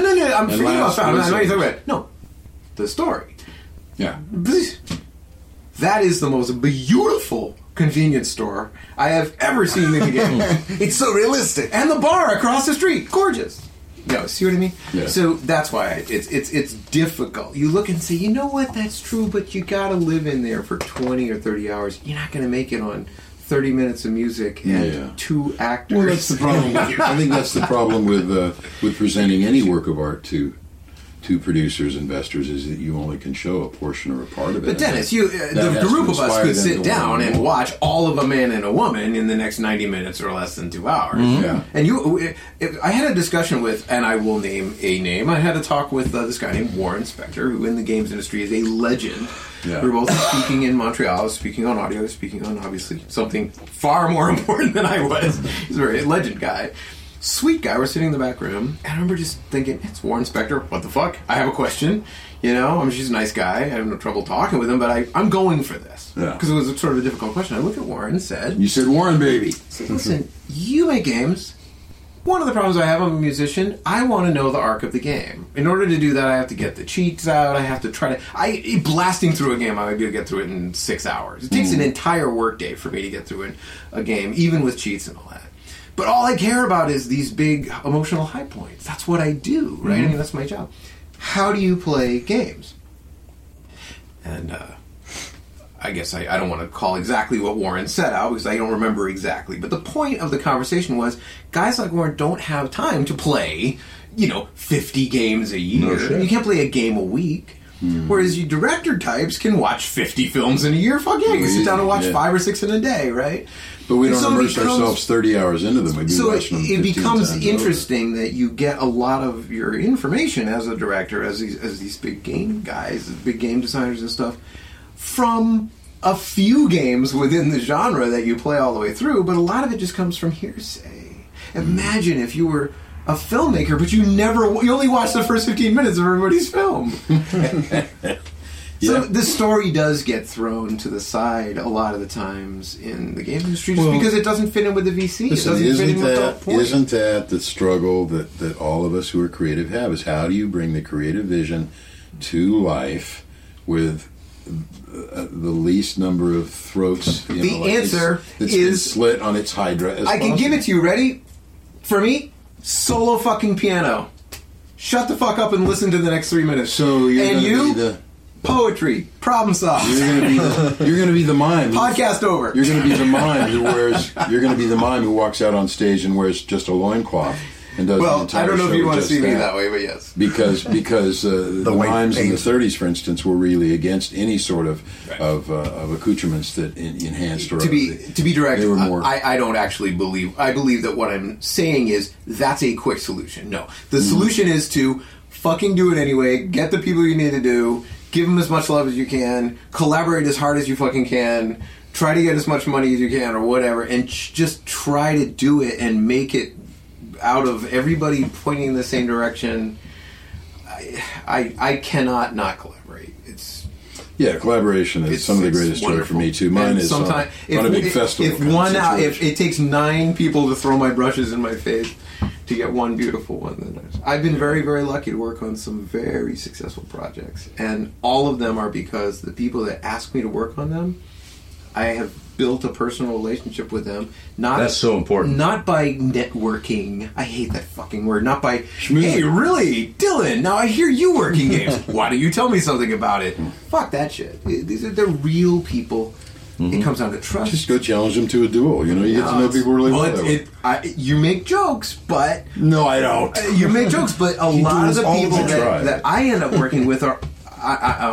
I've always included sports in my life, so I think there's certain types of people that are familiar with competitive sports. I think a lot of artists... Well, we all here have done martial arts, which is an interesting... I think a lot of people who are artists that can vibe with other artists that are willing to put their bodies on the line or whatever. I think a lot of people that I am just not a good match with. Once, but it wasn't the same.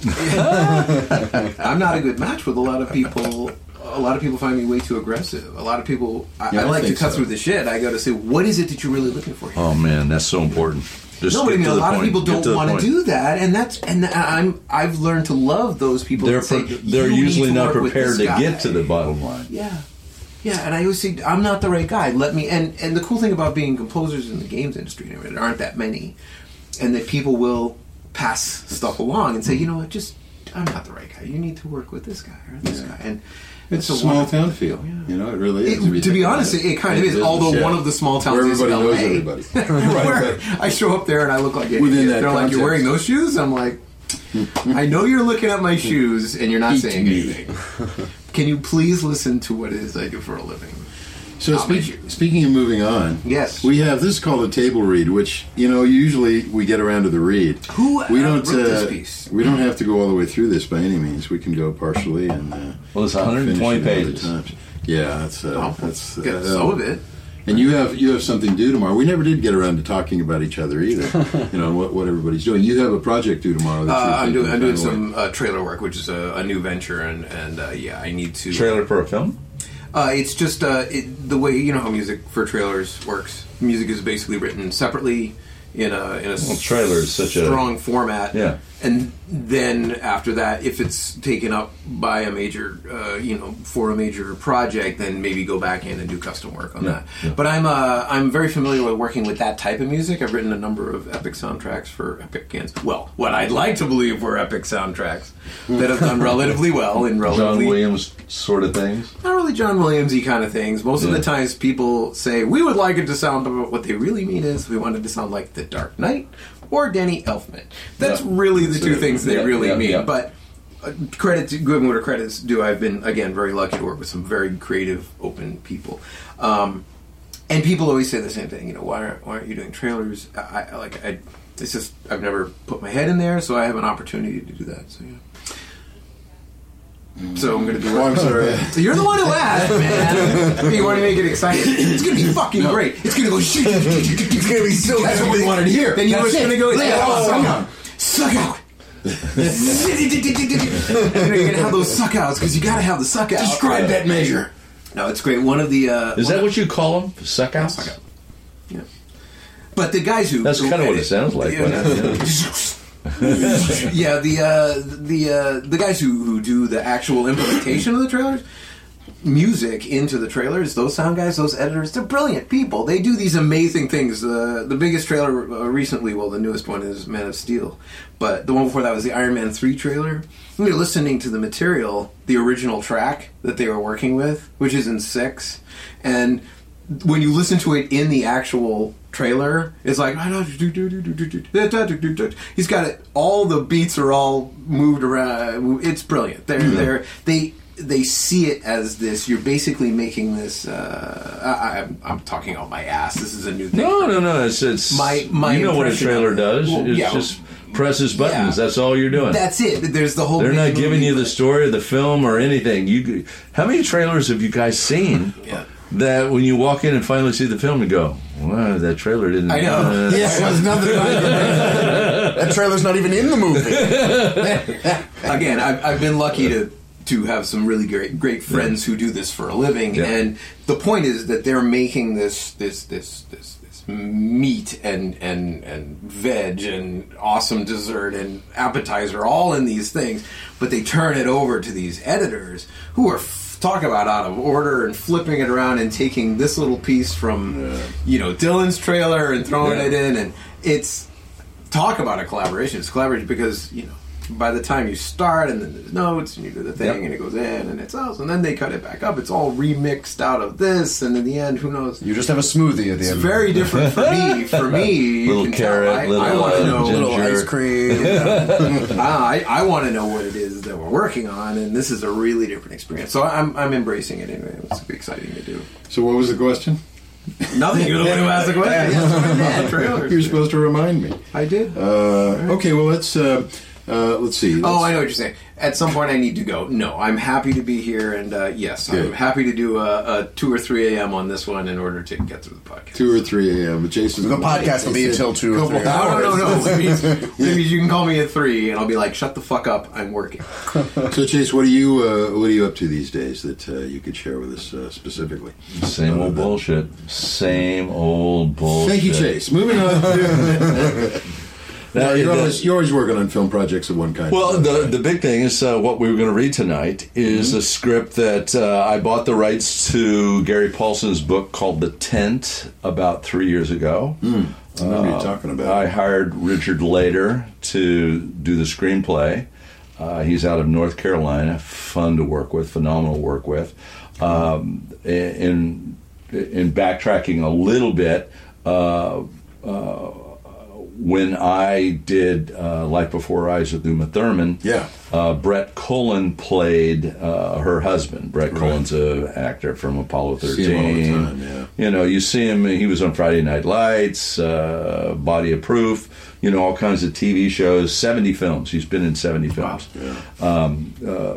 Really, really good actor. He played Uma Thurman's husband in the film. And Brett and I hit it off. And we've done 5 films since. That was in 2006. So, you know, we've been pretty busy. We acted together in Killing Dinner. I produced and directed him. I didn't produce him. I directed him in Crooked Lane. He was the caretaker in Crooked Lane.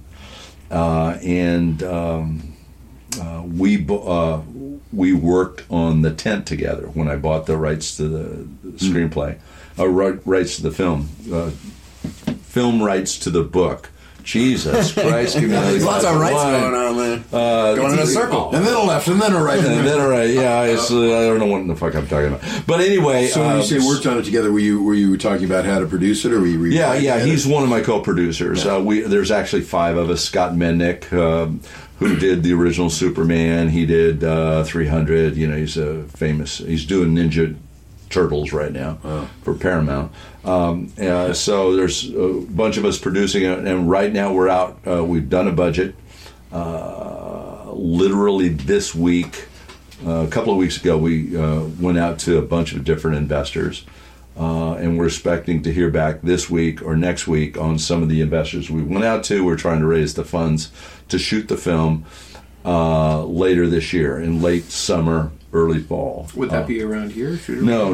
It's West Texas, 1970s West Texas story. Nice. It's called The Tent, based upon a preacher that goes around from town to town and basically takes advantage of the people by heal thyself. You know, that kind of thing. And it's a phenomenal script.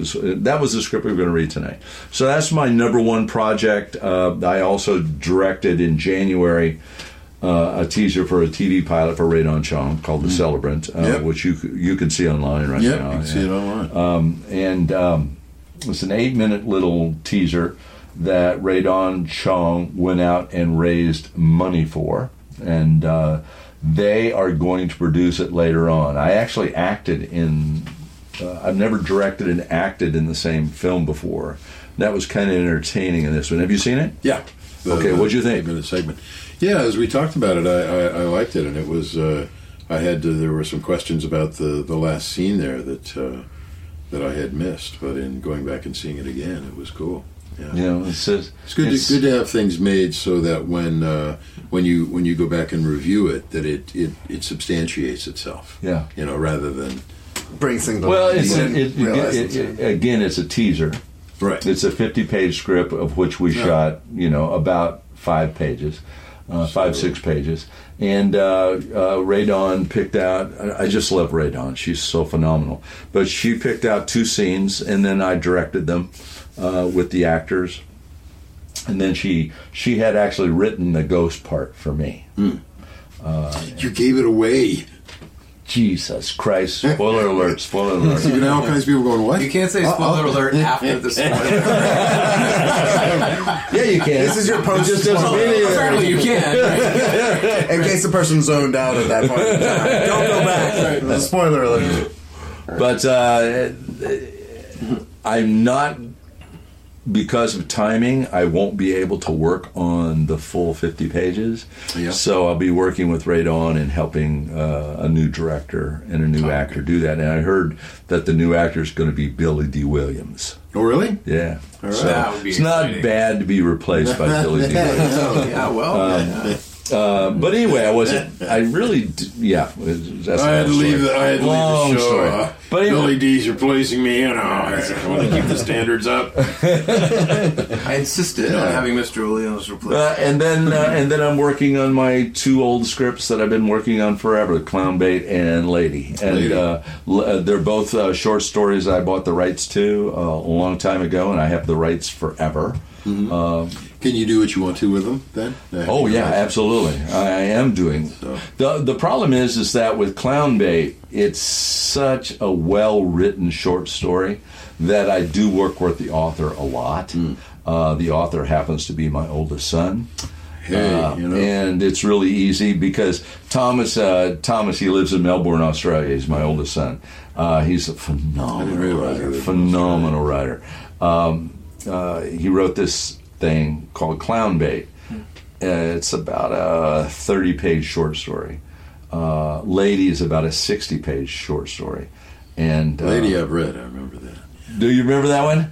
That's going to make such a great movie. I've got some of the scenes Don't spoil it. Spoiler alert. You want to make that a feature length. I want to make that a feature length. Sure, but Clown Bait, I want to start off as a short. It's 3 main characters, all 3 young men, and it's just a real close, heavy, dramatic thriller sort of thing where 2 of the 3 die in the end. Mm-hmm. You don't know which 2? No. I'm hoping for my guy.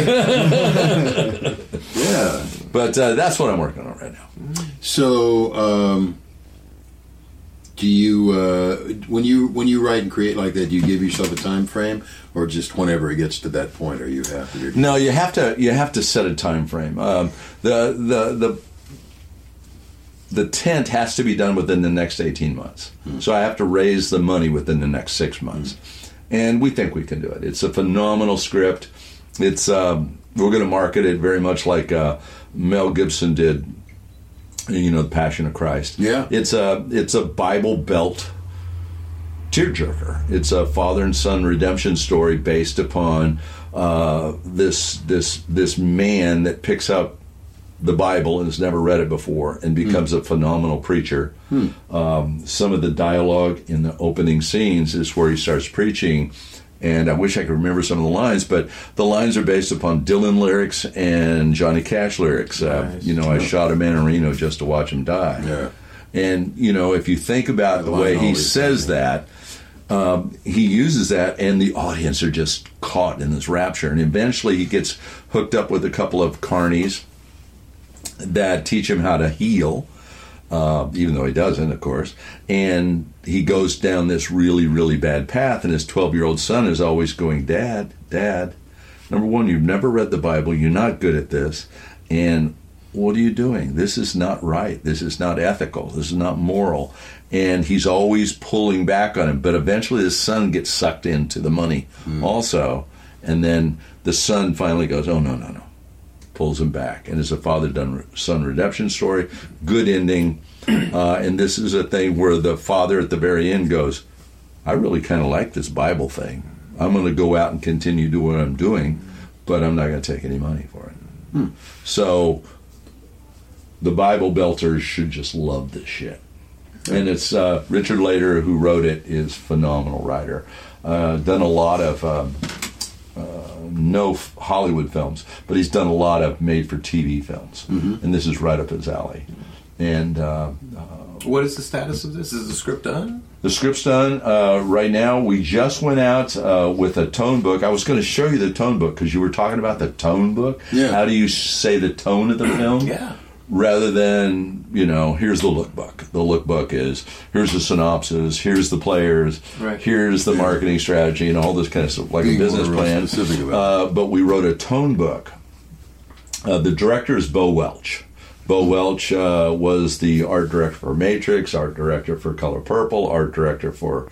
he's been nominated 4 times for an Oscar. So he's got no credentials, in other words. Yeah, that's true. But he's the director, and he wrote this tone book. And I wanted to show it to you on my laptop, but I couldn't find it. Is it in text or is it in photos? No, photos. Okay. It's photos. All West 70 Texas.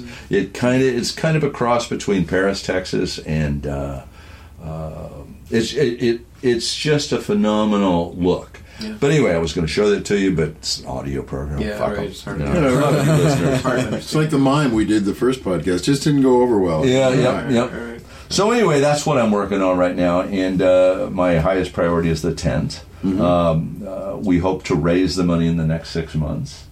It'd be really nice to get a check tomorrow for $6 million, and then we just start production. And probably, if we had the check today's June 1st, let's say, probably get everything started by July 1st. Take us about a month and a half. 6 weeks for pre-production, then we'd be ready to shoot. So I have a question for you about raising the money like that. Do you go to people you know, or do you go to people who know people you know? I mean, how far All away of the from above.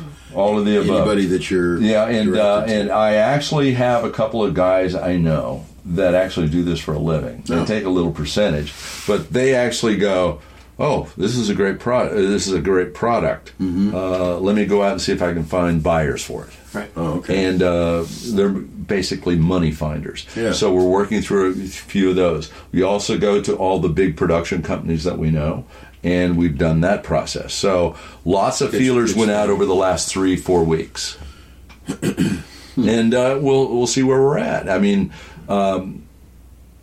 worst that can happen is in 18 months and I lose the film rights to this book. Oh, you have to use it within that time. I might have to go back and re-up them. Usually it's about, for this book, it's around, I'm looking at this, my iPad. For this book, little it's action line there. Yeah, you didn't see that, did you? For this book, it's around $5,000 to $10,000 for every year. Huh. So, just out of curiosity, do you find yourself in a situation where, let's postulate, you pull up $3.5 million for it? No. Then you just never go through with the... No, the deal, if we don't get 5.5, at a minimum of 5.5, we don't do it. Right, and that's how it works. Yeah, Right. The problem is that if somebody gave me a check for $4 million today, even $5 million today, I would be hard pressed to be able to put together a package. Right. You got a problem. You're shooting with a teenage boy, Right. and he's one of the stars, and he's in almost every scene. So Why is that a problem? It's a problem because anybody under 18 years of age, there's very strict labor laws in the film industry. So you can only shoot an 8-hour day with him. Okay. And if he's in almost every scene and you can't shoot over 8 hours, you can only probably do about 3 pages a day. If I can translate, So you were suggesting you might be able to get more out of the money if you could shoot longer days, and you can't because there's a teenage budget. And Or you and because you need to shoot more days, Right. you got to have more money. Understood. Yeah, I get you. Right. The crew per day is $100,000 to $150,000. Just it adds up. Right. Sure. Of course. Yeah. Right. Yeah. Right. So that's how it goes. You have a target number that you're going to try to go for. I'm a producer on this film, so the producer has to know all the. I can take from here and give to there, that kind of shit. But there's so little. You got some common set of rules and laws that you can't. So just to let you know, we're increasing the age of this kid to 14, right? And there's a lot of 18-year-old actors that look 14. Yeah. Understood. right. So we look at. I looked 14 a couple of years ago. You still a couple? 14? Yeah. I mean, shit. I don't think you ever looked 14 decades. You were 6 and you look 25, right? Well, I can play that. But that's what I wake up in the morning thinking about. Right. So I'm down in Boston tomorrow talking to one of the money finders. Yeah. Cool. Wonderful. Well, that's an unheralded part of making movies happen. All that work that goes in up front that nobody ever sees, nobody even knows about, that works on the film, like the actors and so on. They just show up and they're there with. Yeah, I can see 20 years ago this was completely not sexy, but in today's reality age, it's probably as fascinating as, I'm sure not this script, but a lot of the scripts that are out there are probably just not that exciting, right? It's probably just as exciting to talk about how this actually goes down. Well, all the people making movies out there, I think there's many people out there writing scripts and screenplays, because anytime people enjoy something And especially if it's done well, they look at it and they go, "Oh, that looks easy. I could do that." Oh, it's true. And it's like having a great juggler who makes it look easy. You go, "Oh shit, I can do that." I go home and practice, and that's part of the magic of it. But at the same time, it brings a lot of people in who clutter, shall we say, I'd like to believe that good art is kind of shines its own light. That is true. I mean, anybody could, buy a canvas for $5 and buy some oil paint for another $5 and a brush or two and be an create artist. A Picasso. Yeah. But it's, the film industry today is so fascinating. When I left California because I fell in love with this woman and moved to Portsmouth, New Hampshire, I thought, wow, I'm coming into this void.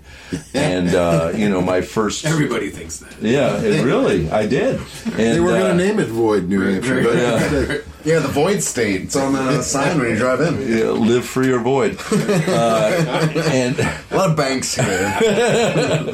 And, when I came into town, one of the first guys I met is Mark Dole, and he's just a phenomenal character. And he introduced me to like 100 filmmakers within the first couple of months, and I just fell in love. And granted, I'm not doing $20 million films or $5 million films. I'm doing zero budget films and $1,000 films, but I'm having a blast. Yeah, and these guys, some of these filmmakers out here are quite talented. It's a different world too, with being creative in collaborative situations, collaborative business. Mm-hmm. I mean, I live in Durham, New Hampshire, and some of the stuff that I've worked on is very successful. I've been lucky to be called. There's no way 15, 20 years ago, somebody's going to call some guy from Durham, New Hampshire to do the score to a large project. It's just the way digital stuff. Well, it's the internet. I mean, but it's the internet, and it's the post, and then 2.0, virtual. 3.0, It's a virtual world now. Now it's easier to deal with someone on one level that has that sort of bureau handled all by themselves. We're going to pass and they're dialogue, companies. There's a place up in Montreal. You're just going to handle it, and the best, some of those, I think the best collaboration there are these people who have that home base.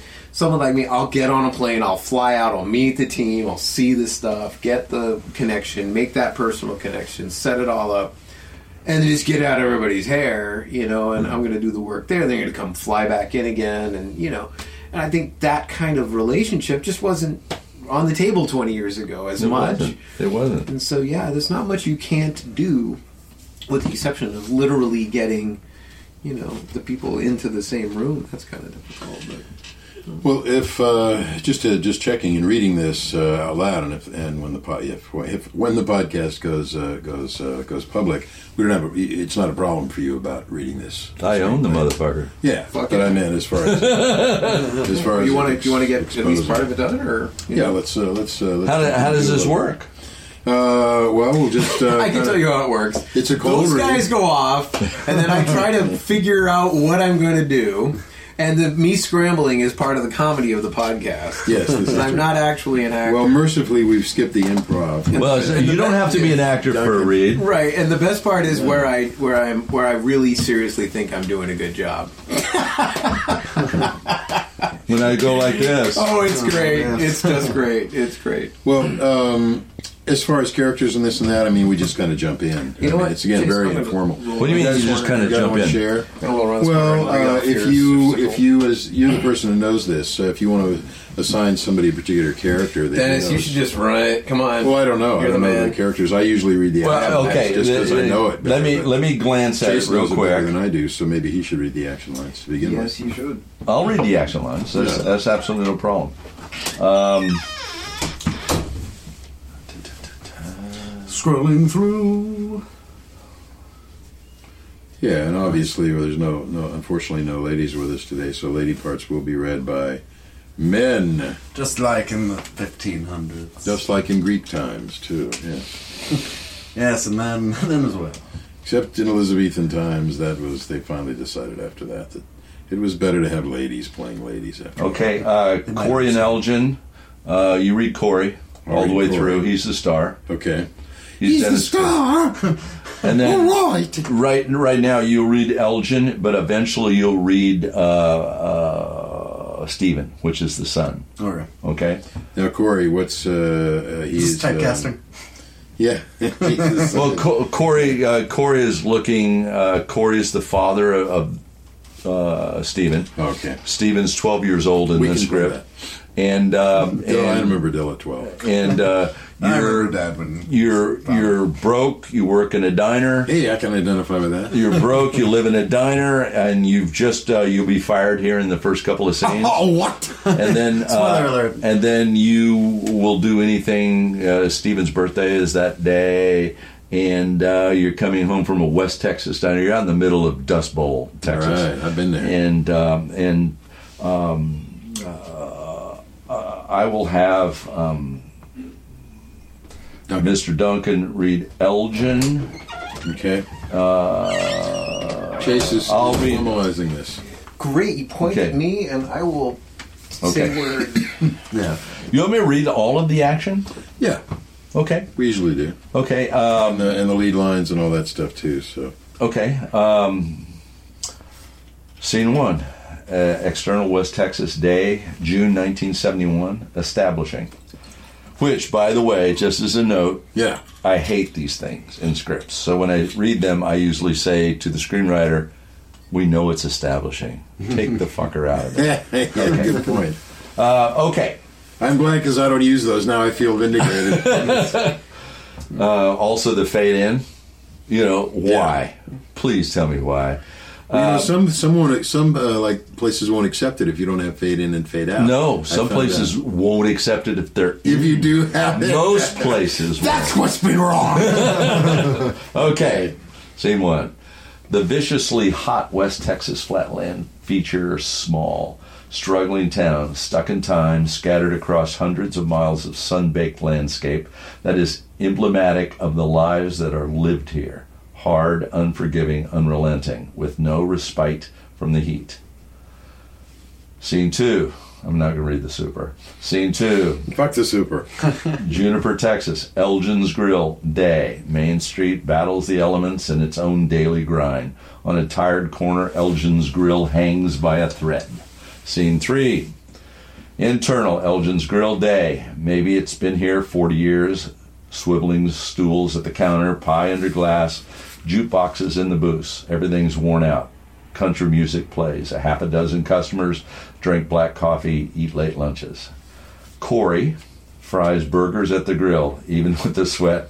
You're doing the action here, okay? Wow. Even with the sweat and grease and and Dennis was Quaid. Great. You should have been there. And his fate, the weight of the world on his shoulders. He's cowboy handsome.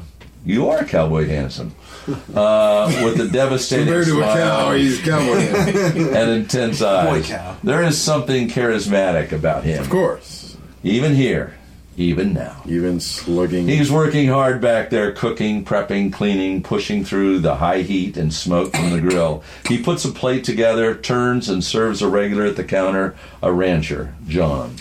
Here you go, John. I put some extra fries on there. Don't tell Elgin. He says it loud enough for Elgin, the owner, hands in the open register at the end of the counter to catch on. Everyone hears it, smiles. It's a running gag, and they like it. They like Corey. He's easy with people, good-natured and high-spirited, and with just the right amount of West Texas wise-ass mixed in. Corey smiles at Elgin, who nods that he gets it too. But Elgin's sense of humor is suspended today, maybe for longer than just today. So Corey can have a dialect too, huh? Yeah. Yeah. In fact, I forgot about that. I should have put that in there, you know. Well, it's West Texas, 1970. West Texas, 1970. Did I give you Elgin? Well. Yeah, I think you gave it to him. Yeah, you're going to read Elgin. Just so that you know, ahead of time. I don't understand dialect very much, so don't worry about it. Just make something up there, buddy. That was good. Sometimes if you do it too much, it becomes overbearing. Oh, really? You don't really listen to the words. That's right. Yeah. Especially if they all do British accents. Yeah. It takes over. People walk out. It's horrible. Oh God, I can tell you a story about this. Go ahead. Should we interject Of course, this? yes. There was a play written. I'm going to guess 2005, 2006. It's called W. Yeah.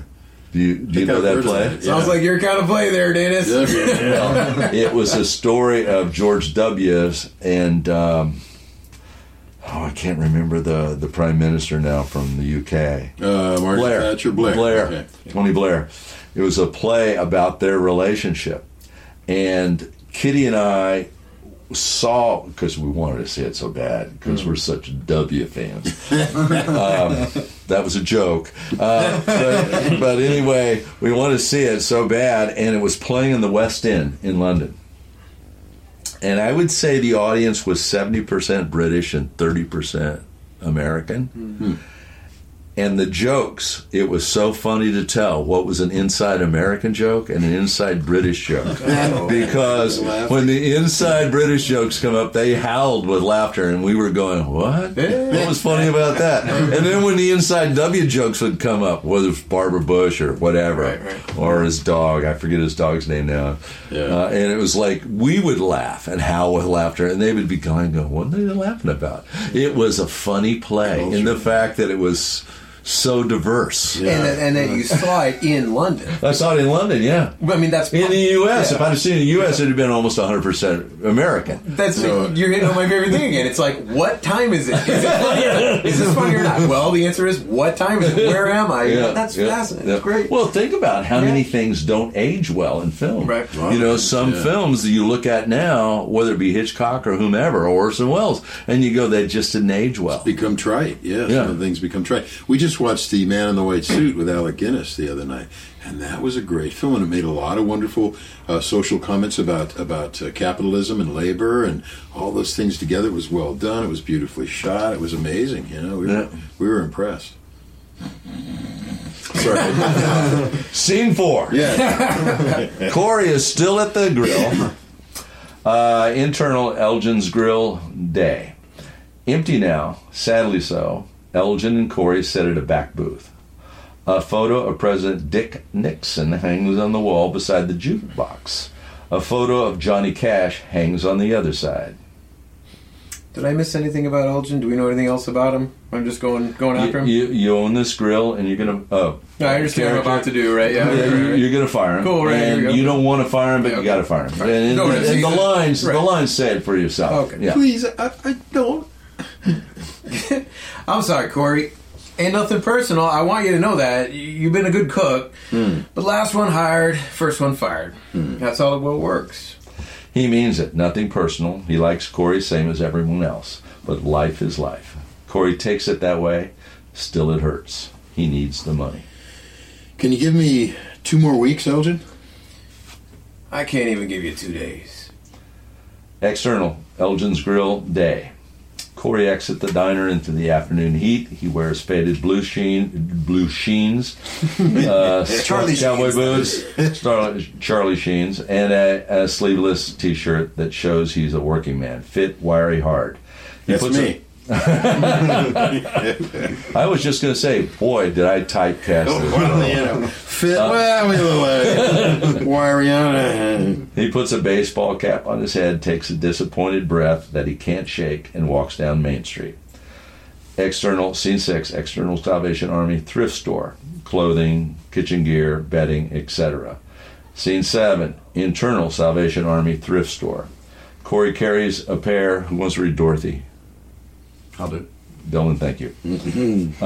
You look more female than all of us. We're all using female parts. It's all good. We're not sexist or anything, bitch. Internal Salvation Army thrift store. Corey carries a pair of used but serviceable Converse sneakers to the counter. Too small for him. They're clearly for someone else. The elderly lady at the register, Dorothy, smiles, checks the price. Well, now let's see. That'll be $1.35. He holds her eyes for a moment, then digs into his pocket, pulls out change, counts it in his hand, puts it on the counter. Dorothy adds it up, coin by coin. It's $1.35. They share a look. Times are tough in West Texas, and she scoops up the money. You're Stephen. Why don't you read Jim? Sure. Okay. Scene 8, Juniper Middle School. The small middle school melts in the sun. The signboard out front says, "Have a nice summer. See you in September." Kids and grown-ups grateful to close shop as the heat swallows everything, take off for vacation. Stephen, 12, Corey's son, blessed with the rugged good looks of his father, walks his bike besides a buddy Jim. You going anywhere? No place special. Probably hang around with my dad, play baseball. Maybe go to Houston and see a game. That's about it. They come to the road. Stephen climbs on his bike. It's old and used up. I'm going to Galveston with my mom.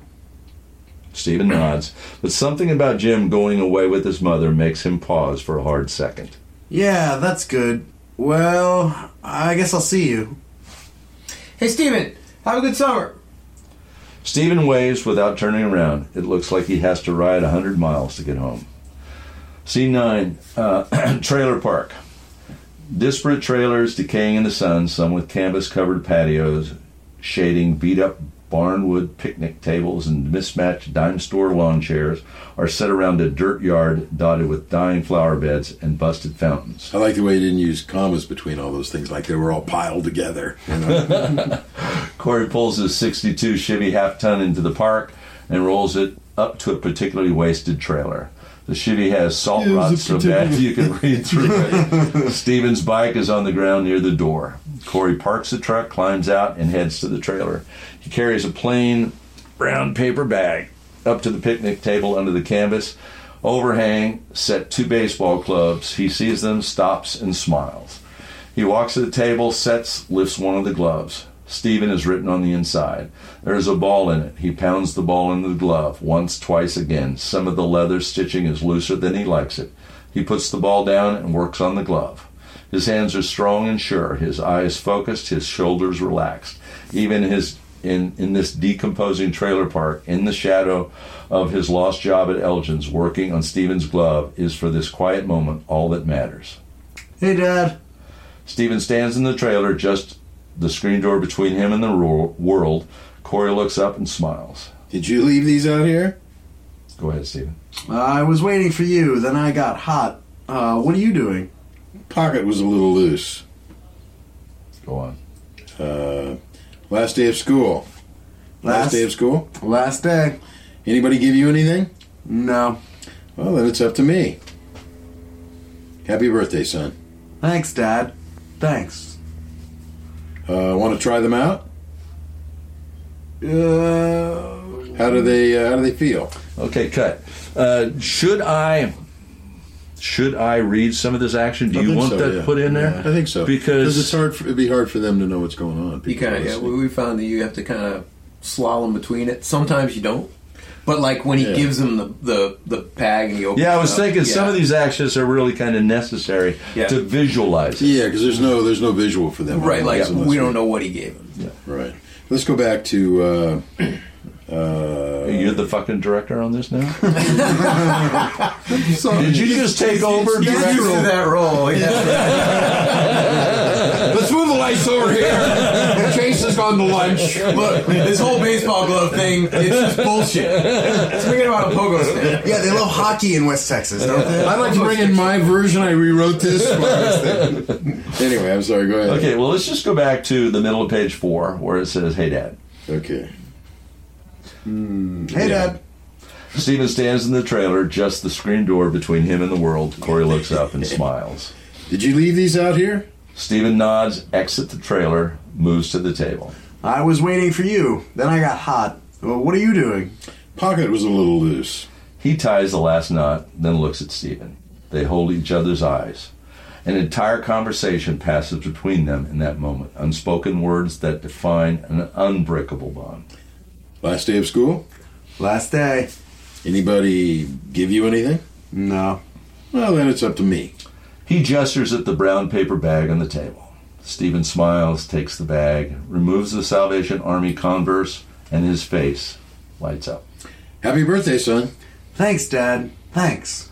Corey puts Stephen's glove on the table, lifts his glove, pounds the ball into it, and looks at the Converse. Want to try them out? They share a great smile, and Stephen puts the birthday sneakers on. Corey stands, moved out of the shade. Stephen grabs his glove, runs about 60 feet down the dirt. They throw and catch in familiar fashion. They've only done this 1,000,000 times together. How do they feel? Good. Really good. Corey smiles, gets down in a catcher's crouch. Stephen goes into his wind-up, whips it in for a strike. Did you get the mail?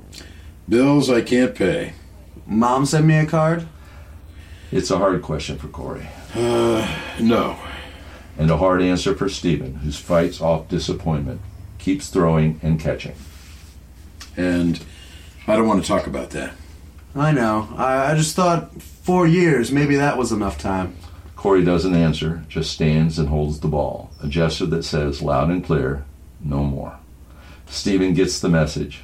Corey nods and they throw it back and forth, letting those last words burn away in the heat. Scene 10, trailer, main room. As seedy inside as out, but lived in at the same time. What few things they own make it as much a home as it can be. Stephen sits at the dining room table, reading a newspaper, sports section, checking the box scores, drinking a can of soda. I don't think it's that bad. Corey cooks dinner in the cramped kitchen. He empties a half bottle of ketchup into a small pot, fills the rest of the pot with water, stirs it, heats it at a low flame. Ketchup soup. He's got 2 white bread grilled cheese sandwiches frying in a pan on the other burner. You just got a pair of Salvation Army sneakers for your 12th birthday. You don't think that's bad? You'll get another job. For minimum wage. I can't even pay the rent on this trailer at that rate. There's no decent work here. Anywhere. None. Corey puts the sandwiches on the table, goes back to the stove, pours 2 bowls of the soup, puts them on the table too. He opens the small fridge, grabs himself a can of cheap beer, and pops it open. I'm sick of being poor. We're not poor. We've got money. Not really. Didn't Elgin pay you? Back rent on the trailer. Gone before it was in my pocket. We got $50 between us and flat broke. Corey sets, eats with his son. You always say that. Corey nods, but his face is down. His eyes are sad in a way Stephen has never seen before. This time, it's true. They eat for a moment, Stephen thinking, watching his father. Then, I can work. Corey looks at his son. What can you do? Pitch. Corey smiles. For who? Astros. I'm better than Blazingame. Corey laughs. Blazingame. Corey laughs. Stephen laughs too, happy and relieved to cheer up his dad. You're not worse, that's for sure. They laugh some more, then eat again. The mood in the trailer lifted. Forgot my dialect, damn it. Well, you're not worse, that's for sure.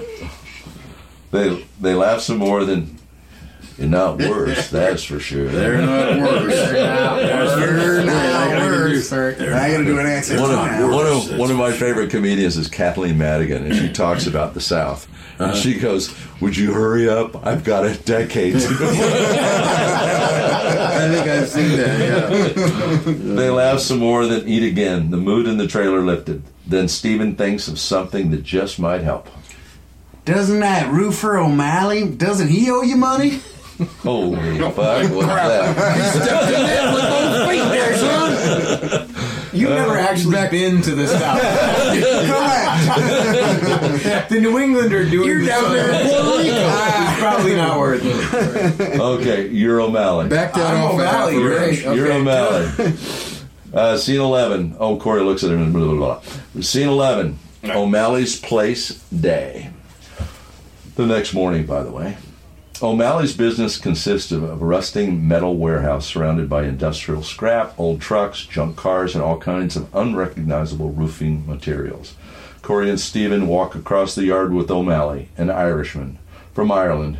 Be great. That's not going to happen. You're not an Irishman from Florida. Just practice like this. No. Luckily, it's an Irishman from Italy. So he has Who came to West Texas for a reason he long ago intentionally forgot. through Jersey. I don't have your money. I did the work. Well, I know you did. You owe me $400. When I get paid, you get paid. I can't wait, O'Malley. O'Malley stops, gestures around his corroding kingdom, proof positive the debilitating status quo. We're all waiting, Corey. The whole blasted country is waiting for the one guy at the top to pay what he owes. He turns to walk again, but Corey grabs his arm, stops him. That's not good enough this time. I need the money. O'Malley looks down at Corey's hand and his arm, then into Corey's eyes. Corey lets the seriousness of the moment speak for itself, then releases O'Malley's arm, O'Malley takes a break, settles on a solution. I'll give you the tent. He walks through the warehouse. Corey and Stephen follow. What? It's an army tent. They used it for assembling missiles somewhere overseas a few world wars ago. Moments later, O'Malley's warehouse, scene 12. More rust and clutter, roofing gear in various stages of disrepair. Another immobilized truck. Bright shafts of light break in through gaps in the sheet metal structure. O'Malley, Corey, and Stephen open and enter through a huge overhead door that spills in daylight. I got it from a man in Brockton who couldn't pay me for what he owed. That's after I did the work. It's worth about, $400. I'll give you that if I can find the damn thing. They reach a corner of the warehouse, move stuff out of the way. Big things, small things, unrecognizable tools and debris. Endless salvage. Corey and Stephen help. And then there it is, folded up and tied with rope. The tent. It's big and long and heavy and cumbersome. Guy gave it to me, bought it from a traveling preacher who made money in Louisiana, sold it, and bought himself a bigger tent. It holds 100 people or more and comes with a string of lights and a thermometer. Take it or leave it. Corey and Stephen stare at it, no idea what to say. A thermometer? Gets hot in the sun, boy. Maybe they didn't want no missiles blowing up. Silence, they just look at it.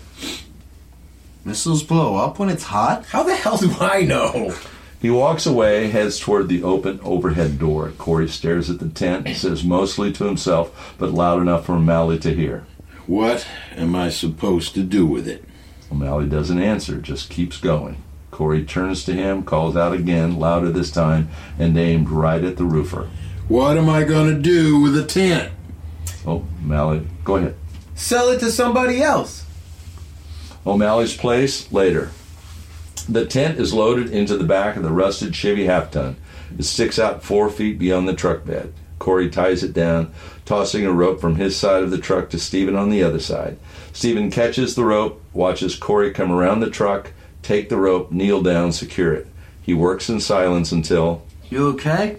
Thinking. What? Corey doesn't answer. When he has it all tied down, he stands, stares at the tent as if the germ of an idea has occurred to him, taken an unclear shape in his mind, as if he can't see it yet, can only feel its arrival. Dad, what? Corey doesn't respond. He moves back around the truck, checking all the ropes, working on that thought. Dad. They're on opposite sides of the Chevy. Corey opens his door, finds Stephen's eyes. Let's go. Where? Corey gets in the truck without answering, still thinking. Stephen waits a moment, then opens his door and climbs in beside his father. Corey starts the truck. I'm going to skip scene 14. Scene 15, two-lane blacktop. A two-lane blacktop stretches for hundreds of flat-ass floor miles in both directions. I said ass rather than ass. Yeah, I liked it better that way. Flat-ass 4 mile. The Chevy rolls on. I got an idea about the tent. How we can make some money. Inside the Chevy half-ton.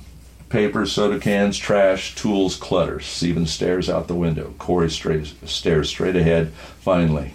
Who you can sell it to? No. Then what?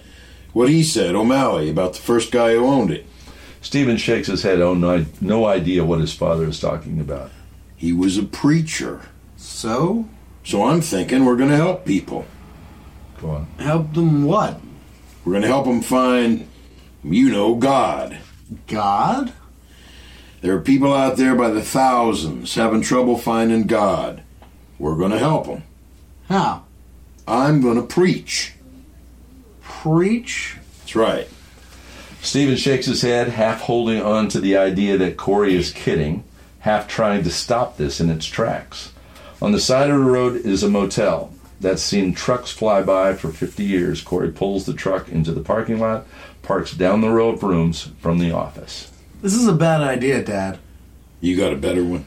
Of all the ideas, this one's the worst. Because I don't. You don't go to church. You've never been to church. My grandfather took me to tent sermons.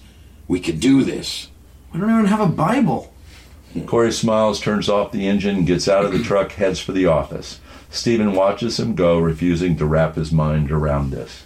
I got family coming from out of town for a reunion. You're Georgette, by the way. Looks just like her. Why, thank you. Could you pull your skirt up just a little bit? For this, What kind of an audition is this? If I pull these jeans up anymore, you're going to see some camel toe. internal motel office. Moments later, coffee pot for the guest, a newspaper or two, a sad and sorry plant in the corner. Corey stands across the counter from Georgette, late 60s. The hotel woman who's seen it all before. The doorway to her living quarters is behind her. The door is open. You're up there, Core. Sorry, I was taking a leak. I was hoping it would be okay for me to see a room before they got here. Georgette leans forward, looks out the front plate glass window as far down the row of rooms as she can. You got a girlfriend hiding in a car somewhere? No, ma'am. Just want to look at a room for my relatives. Who are coming from out of town? Corey nods. She takes a key off the rack, room 8, hands it to him over the counter. He takes it, but she doesn't let go. They're both holding it. You ain't back with this key in 5 minutes. I'll send Lamar down to find out why. Trust me, mister, Lamar is someone you do not want to meet. 5 minutes, yes, ma'am. She lets go of the room key. Corey smiles and exits the office. Georgette looks behind her. A big, nasty Rottweiler stands in the doorway, gazing up at her. What are you looking at, Lamar? Lamar. Scene 18 is internal motel room 8. Plain, simple, and going to seed. Twin beds separated. Favorite line so far. Plain, simple, and going to seed. Twin beds separated by a night table with a lamp and an alarm clock. The night table drawer is open. Corey, holding the Bible, sits on one bed facing Stephen, who sits on the other. You can't be serious. There's a pile of wood planks they're getting rid of behind the hardware store in Riley. We could take them, nail them to the boxes, and make benches. For what? The flock. So they got something to sit on when they come to watch me preach. The flock? And I can build a pulpit out of plywood with a cross on it. And a stand to make me higher. You got to be higher than your flock to make them look up. Up where? I got that dark suit from Dallas. I'll make a white collar out of cardboard. I don't think you can do that. Slick my hair back, hold this Bible, and we'll be in business. We will? We got the tent, we got the benches, we got the pulpit, got the dark suit, white collar, we got the Bible. But I can't do it alone. I need your help. So what do you think? You gonna help me? They hold each other's eyes, then Stephen takes a breath that sounds like his last one before everything changes. I guess so. Then, this is it. Internal trailer, Stephen's room. Small and shabby like the rest of the trailer, but a room of his own. Stephen is in bed, his door shut, a small lamp beside him, the only light. He's surrounded by Little League trophies, Astros box scores taped to the walls, his glove, his bat, leftover school box, books, comic books, clothes that need washing. He's shifting through the contents of a shoebox filled with important possessions, coined from other countries, Astros ticket stubs, first place medals, letters, and a photograph of Rose, his mother. She's holding him when he was a baby, so 12 years ago, when she was 30, the picture isn't in great shape, but good enough to see that she was stunning. Though she doesn't look happy, she looks like trouble. He looks at the picture of Rose and her baby for a long moment. It's not sadness in his eyes exactly, it's longing. He puts the photo back in the shoebox and turns out the light. Trailer day. Next morning, Corey builds benches out of discarded planks, nailing them to crates he's got out of grocery store trash bins. He has his shirt off and sweats buckles as he pounds nails to his board. Please don't take your shirt off. Please don't take your shirt off. I'm a method actor. Nearby, Stephen paints a wooden cross hammered to the front of the plywood pulpit, a deep, rich red. Contrary to Corey, he works without purpose, as if every half-hearted brushstroke were another question. We're going to have to pick one subject and stick to it, at least until we get a handle on this thing. So what's a good subject? What do you mean? To preach. What's a good one? How about lying? Lying. Or stealing, you know, like where you steal a Bible and lie about being a preacher? You feel that way about it? Stephen shrugs, doesn't want to disappoint him, but still, I don't know how I feel. Corey puts his hammer down, moves to the picnic table under the ratty canvas overhang, attached to the trailer on one side and to thin wooden poles on the other. He sits at the table, lifts one of 2 cold cans of soda, holds it to the back of his neck. You said you'd help me. I am helping you. I've been watching these guys on television, these preachers. You think they're all sincere? I don't know what they think. They do it for the money. But that doesn't mean it's all bad. If we do it for the money, but we say good things, what's wrong with that? We get money, they get something, we all come out ahead. But we don't know anything. We don't believe that stuff. It's all a lie. But a good lie. Now we're doing it for a good reason, right? Right. We get some money, and they get some preaching. Everybody wins. He gestures at the pulpit, smiles. Stephen takes another drink. They move to the pulpit, lifts the brush. Trailer day. Later that afternoon, Corey and Stephen load 8 benches into the half-ton. The plywood pulpit with its red cross, it's already in the back of the truck with the tent, which has been moved all the way to one side. So, give me a subject, something I can really get my teeth into. They lift a bench half into the truck bed, then Corey climbs up, takes it the rest of the way, stacks it on the other benches. What's wrong with lying and stealing, like I said? There's not enough to it. That's a good start, but it needs to be filled out. Something specific about sins, sex maybe, or killing, like that. He jumps out of the truck, they go for another bench. Talk about somebody who lies about killing. I like that. I'll work on that angle. Somebody who lies about killing. External trailer. Stephen and Corey eat dinner at the picnic table. White bread, peanut butter sandwiches, potato chips, canned soda. Corey flips through the Bible while he eats. So, how do you find stuff in here? I don't know. I've never read it before. Yeah, that makes 2 of us. Across the way, an elderly couple drink beer and watch television under the canvas overhang. The power cord runs from the TV up through an open window and into their trailer. Their grandchildren look at the rusted Chevy parked with the mysterious items, then run back to their grandparents when they're scolded for snooping around. Stephen watches the children gawk at the truck, point at the plywood pulpit, and laugh. Where are we going? What? The first town. Where are we going to start? I was thinking the same thing. Not too far. We don't have much money for gas, and truck's on its last legs. Somewhere in here, inside a 100-mile circle. There. Let's go there. Castle, Texas. Any special reasons? All right, that's it. I'll work on my sermon, and we'll go day after tomorrow. He heads for the trailer. Stephen looks at the Bible, still on the table, apparently not part of the sermon writing process.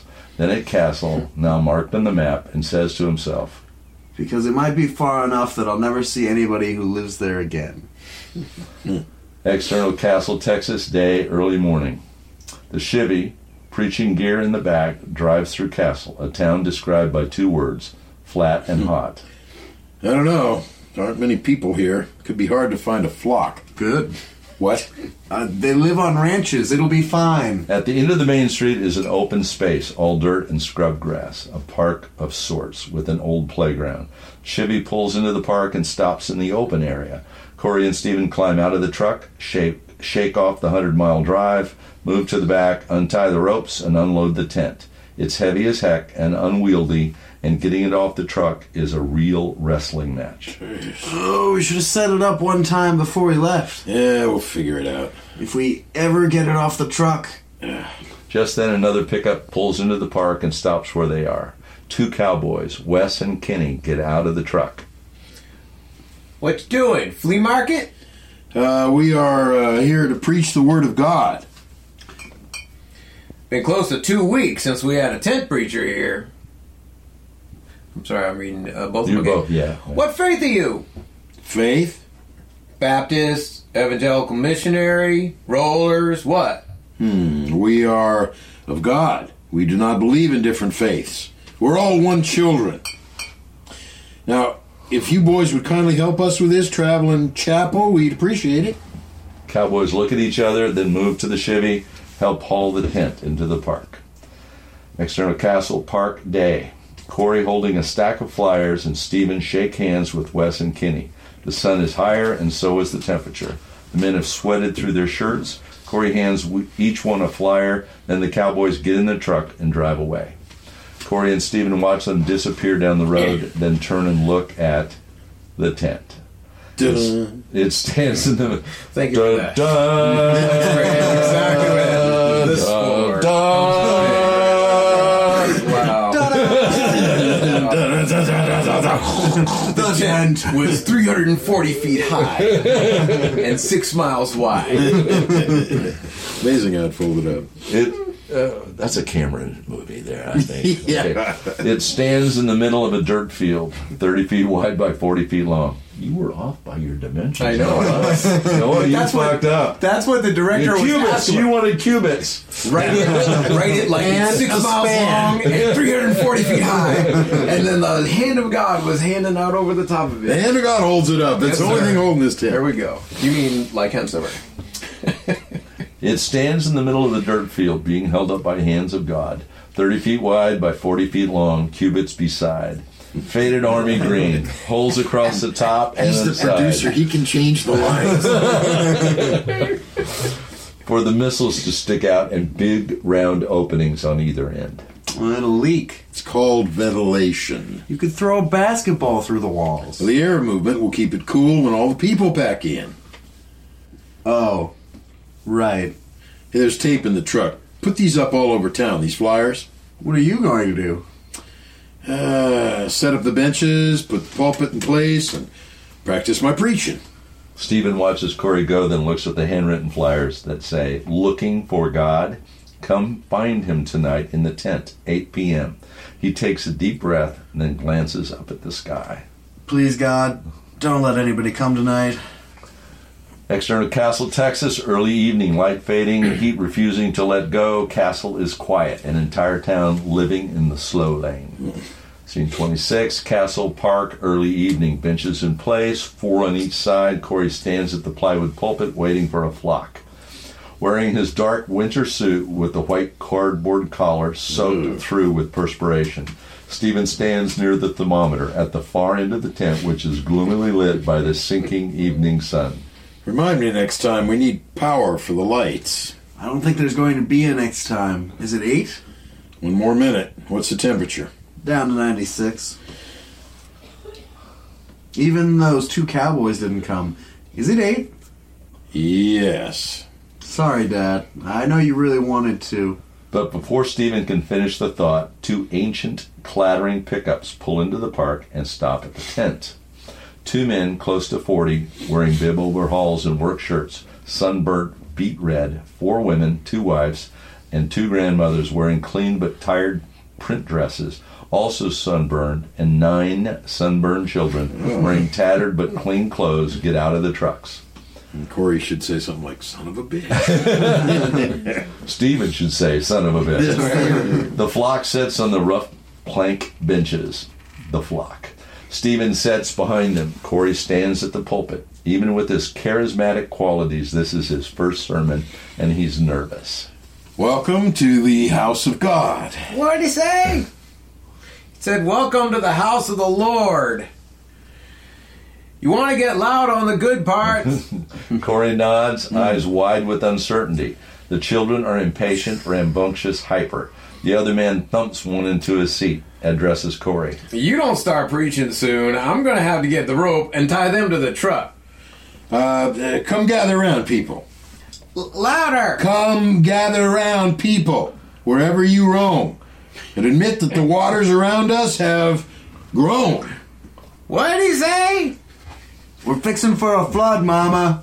Lord have mercy. But we don't have to get drenched to the bone.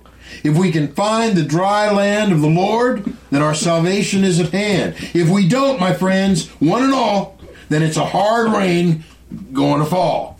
He sweats a ton, hair dripping, unopened motel Bible in his hand, feet glued to the ground. Tonight I want to share with you the story of a fallen member of the flock, a man who did not go the way of God, a man who did not stay dry.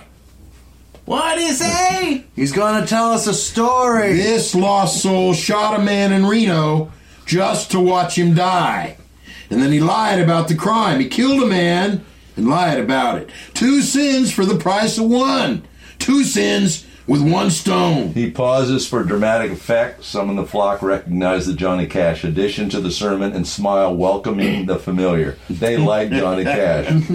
This sinner who killed and lied is stuck in Folsom Prison, where time keeps dragging on. 10th night later. Dark now. Flat horizon stretching forever. Corey's Chevy parked behind the tent. The 2 ancient pickups parked in front. The moral of this is don't fall into the burning ring of fire, because you will go down, and the flames will go higher. What did he say? Satan's all around, Mama. Heaven help us. 10th night later. Moonlight shines through the missile holes, giving the flock a silvery glow. Corey's hair is matted to his head. He is wringing wet. He hasn't moved 2 inches in any direction. His voice is hoarse from shouting. And so where you're bound, I can't tell. But goodbye is too sad a word, so I'll just say, fare thee well. Amen. He gestures at Stephen, who hands a huge wicker basket to one of the men. Corey explains to the flock. For the offering, my friends. We'd like to end with a song. Song. A hymn. Sorry. I'll do it. You guys straighten that out, will you? You be the man. My fault. Cutting into my big part here. To fortify us to go back out amongst the sinners. Corey looks at Stephen. They're hymnless. A moment. Then Corey has a thought, addresses the grandmother.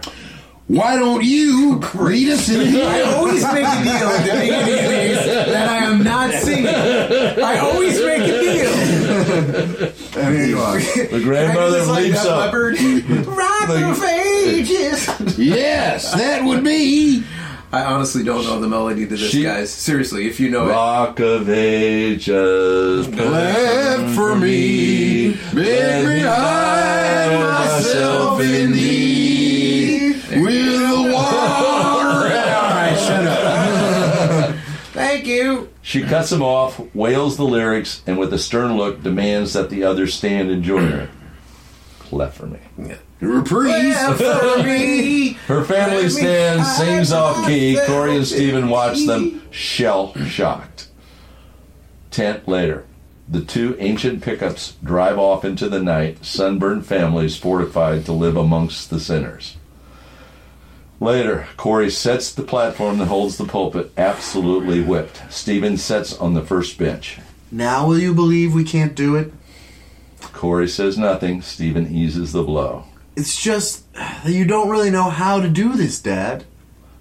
Corey notices the wicker basket on the bench near Stephen. He reaches for it, looks inside. It's nothing to be ashamed of. You just weren't meant to be a preacher. Corey looks up, smiles, suddenly energized. Look at this. He holds a handful of paper money, mostly ones, but some 5s and the corner of a 10. He counts it. 10, 15, 18, another 10. There's $28 here. You know how many burgers I had to fry to clear $28? But we still didn't do very well at it. Are you kidding? We did great at it. Praise God. Praise God? Yeah, from whom all blessings flow. Hey, I like that. I think I'll work that into my next sermon. We're gonna do this again? We're just getting started. Oh, good. Cut. I got to piss really, really bad. That's part of the podcast. And we're 30. Oh, I'm sorry. Shit. Maybe I have to shit, and I just said piss to make it easier. Either but way. we're 30 minutes into the movie right now. All right. What do you think? Well, we can break and pick it up next time. I like it so far. Is it- I'm up to you. I'm happy to keep going, too. Whatever you It's, want. It's 6 o'clock. I got to piss. I should get going. You want to pick this up next Tuesday? Please, let's do. That'd be Up fun. to. Sounds good. Yeah, 30. What do you think so far? First 30 minutes. First 30 minutes, You're into I'll tell some you this. characters. It's well. I mean, I'm laughing as much as because I usually have a deal about not singing, but whatever. Rock of Ages. No, I love the way. I don't like movies where I feel uncomfortable, which is all of them, because someone gets humiliated or whatever, right? But you know what I'm saying? Once you're there and it's happening and you're into it, It's great. It's great. It's like holding right there. He's actually going to be fine, but you know it's going to be uncomfortable to watch, and I'm sure a great actor is going to just knock that shit out. I also really like the way the kid really doesn't have much, like, his lines aren't very meaty or whatever. He's basically just playing a little kid. Yeah. Which means that's going to be a tough role. It's an honest dialogue role. Well, is that what filmmaking? Well, for any kid to do well in a movie, they have to be real, because everybody knows kids. Not everybody knows a drunk old man. Everybody knows kids. Yeah. And they have to be realistic, and that's one of the hardest roles to do. Look at the kid in The Sixth Sense. Did such a phenomenal job as a kid that was just terrified, living in terror all the time. Yeah. What's his name? Haley Joel Osment. Yeah, Haley Mills. No, that's right. Yeah, Haley Mills. It's so hard to do. When I've directed 8-year-olds before. I'll never do that again. I will never. Make them fuckers grow up before you direct them again. It's the hardest thing to do. Yeah, I mean, some of these lines. Oh, good. You know, we're going to do this again. I mean, they're just so. You know what it is? There's no sort of guile or cleverness. It's like, this is what this kid is thinking right now. He's not acting. He's like, just. This is what it's right on the face. You know, sometimes when I'm directing an actor that's having a problem with a line, I will just say, what are you saying? What is this line saying? It might be 15 words or 20 words of dialogue. And I really don't get this. And I said, well, the actor just saying, I'm fucking pissed. Right. That's all you're saying. I am fucking condense pissed. it for them. Condense it for them, and get to the meat of what you're really trying to say. Think about what your character is. I'm fucking pissed. Well, kids will say, well, not I'm fucking pissed, but they will say, this doesn't make sense, Dad. Yeah. Right. It's straightforward. It's not a dialogue that's built up with the 25-cent words. You don't need that. It's funny. Right. So I was a session musician for many, many years. When you look at me and go, I want you to play it like this, or I want you to play it like that, no problem.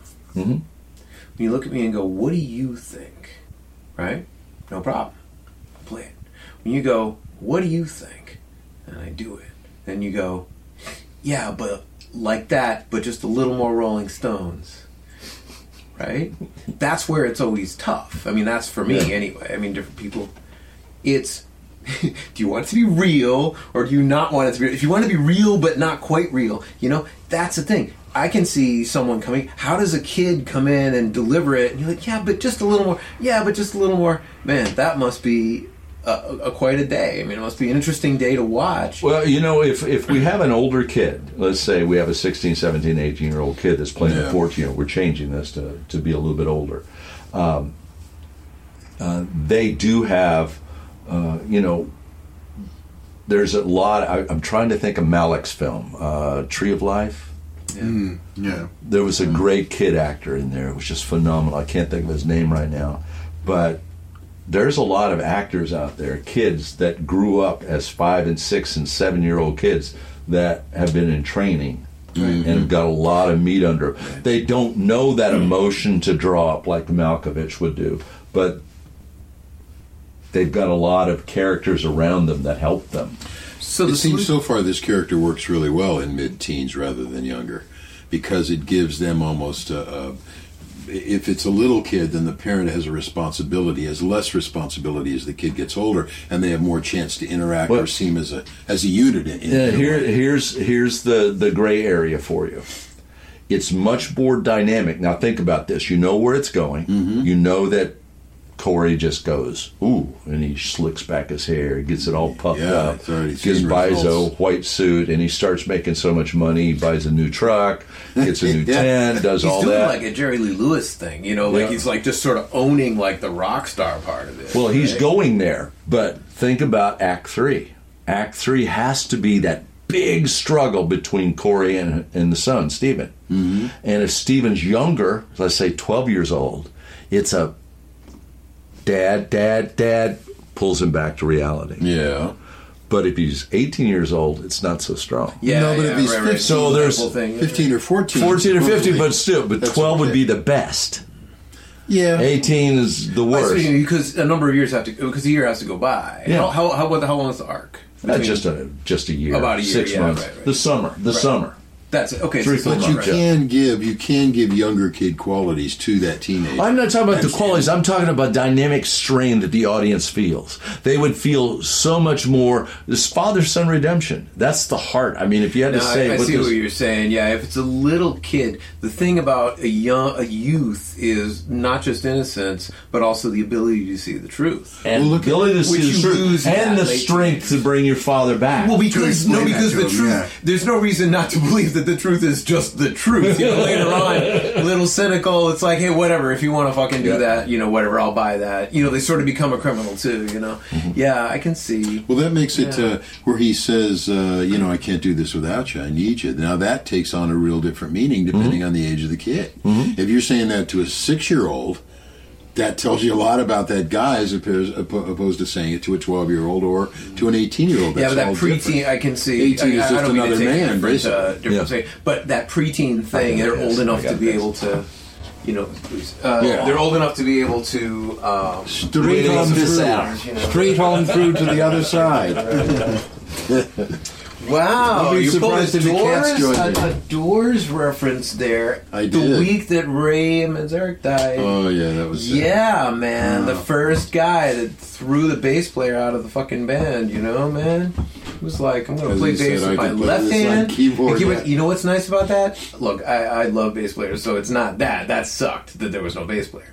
But the thing that was nice about it is I played a wedding gig for 15 years, 14 and a half years, where I played bass on my left hand and piano on your right hand, or organ on the right hand, and wore a damn plastic tuxedo. But but I love my children, and that's why I did it. That's right.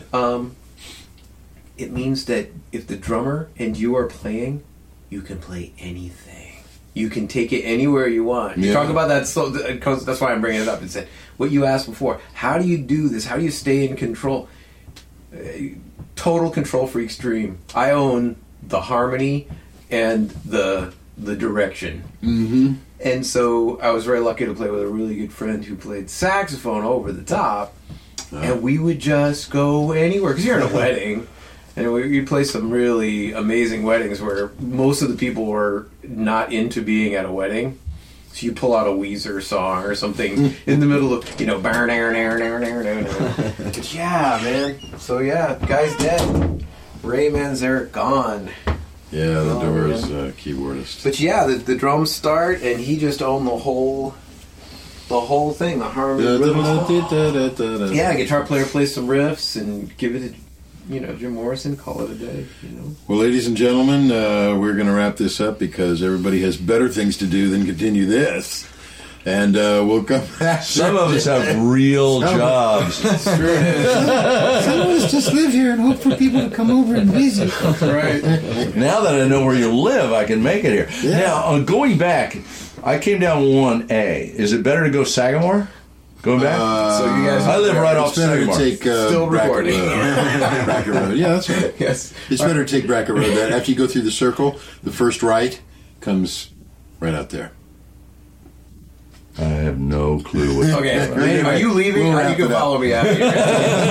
Ladies and gentlemen, next week we shall come back to the tent. I'd like to thank Chase Bailey for. Do I want to stepping in for the indulge first time. 2 podcasts in a row with the tent? Oh, I would. Sure, we started it.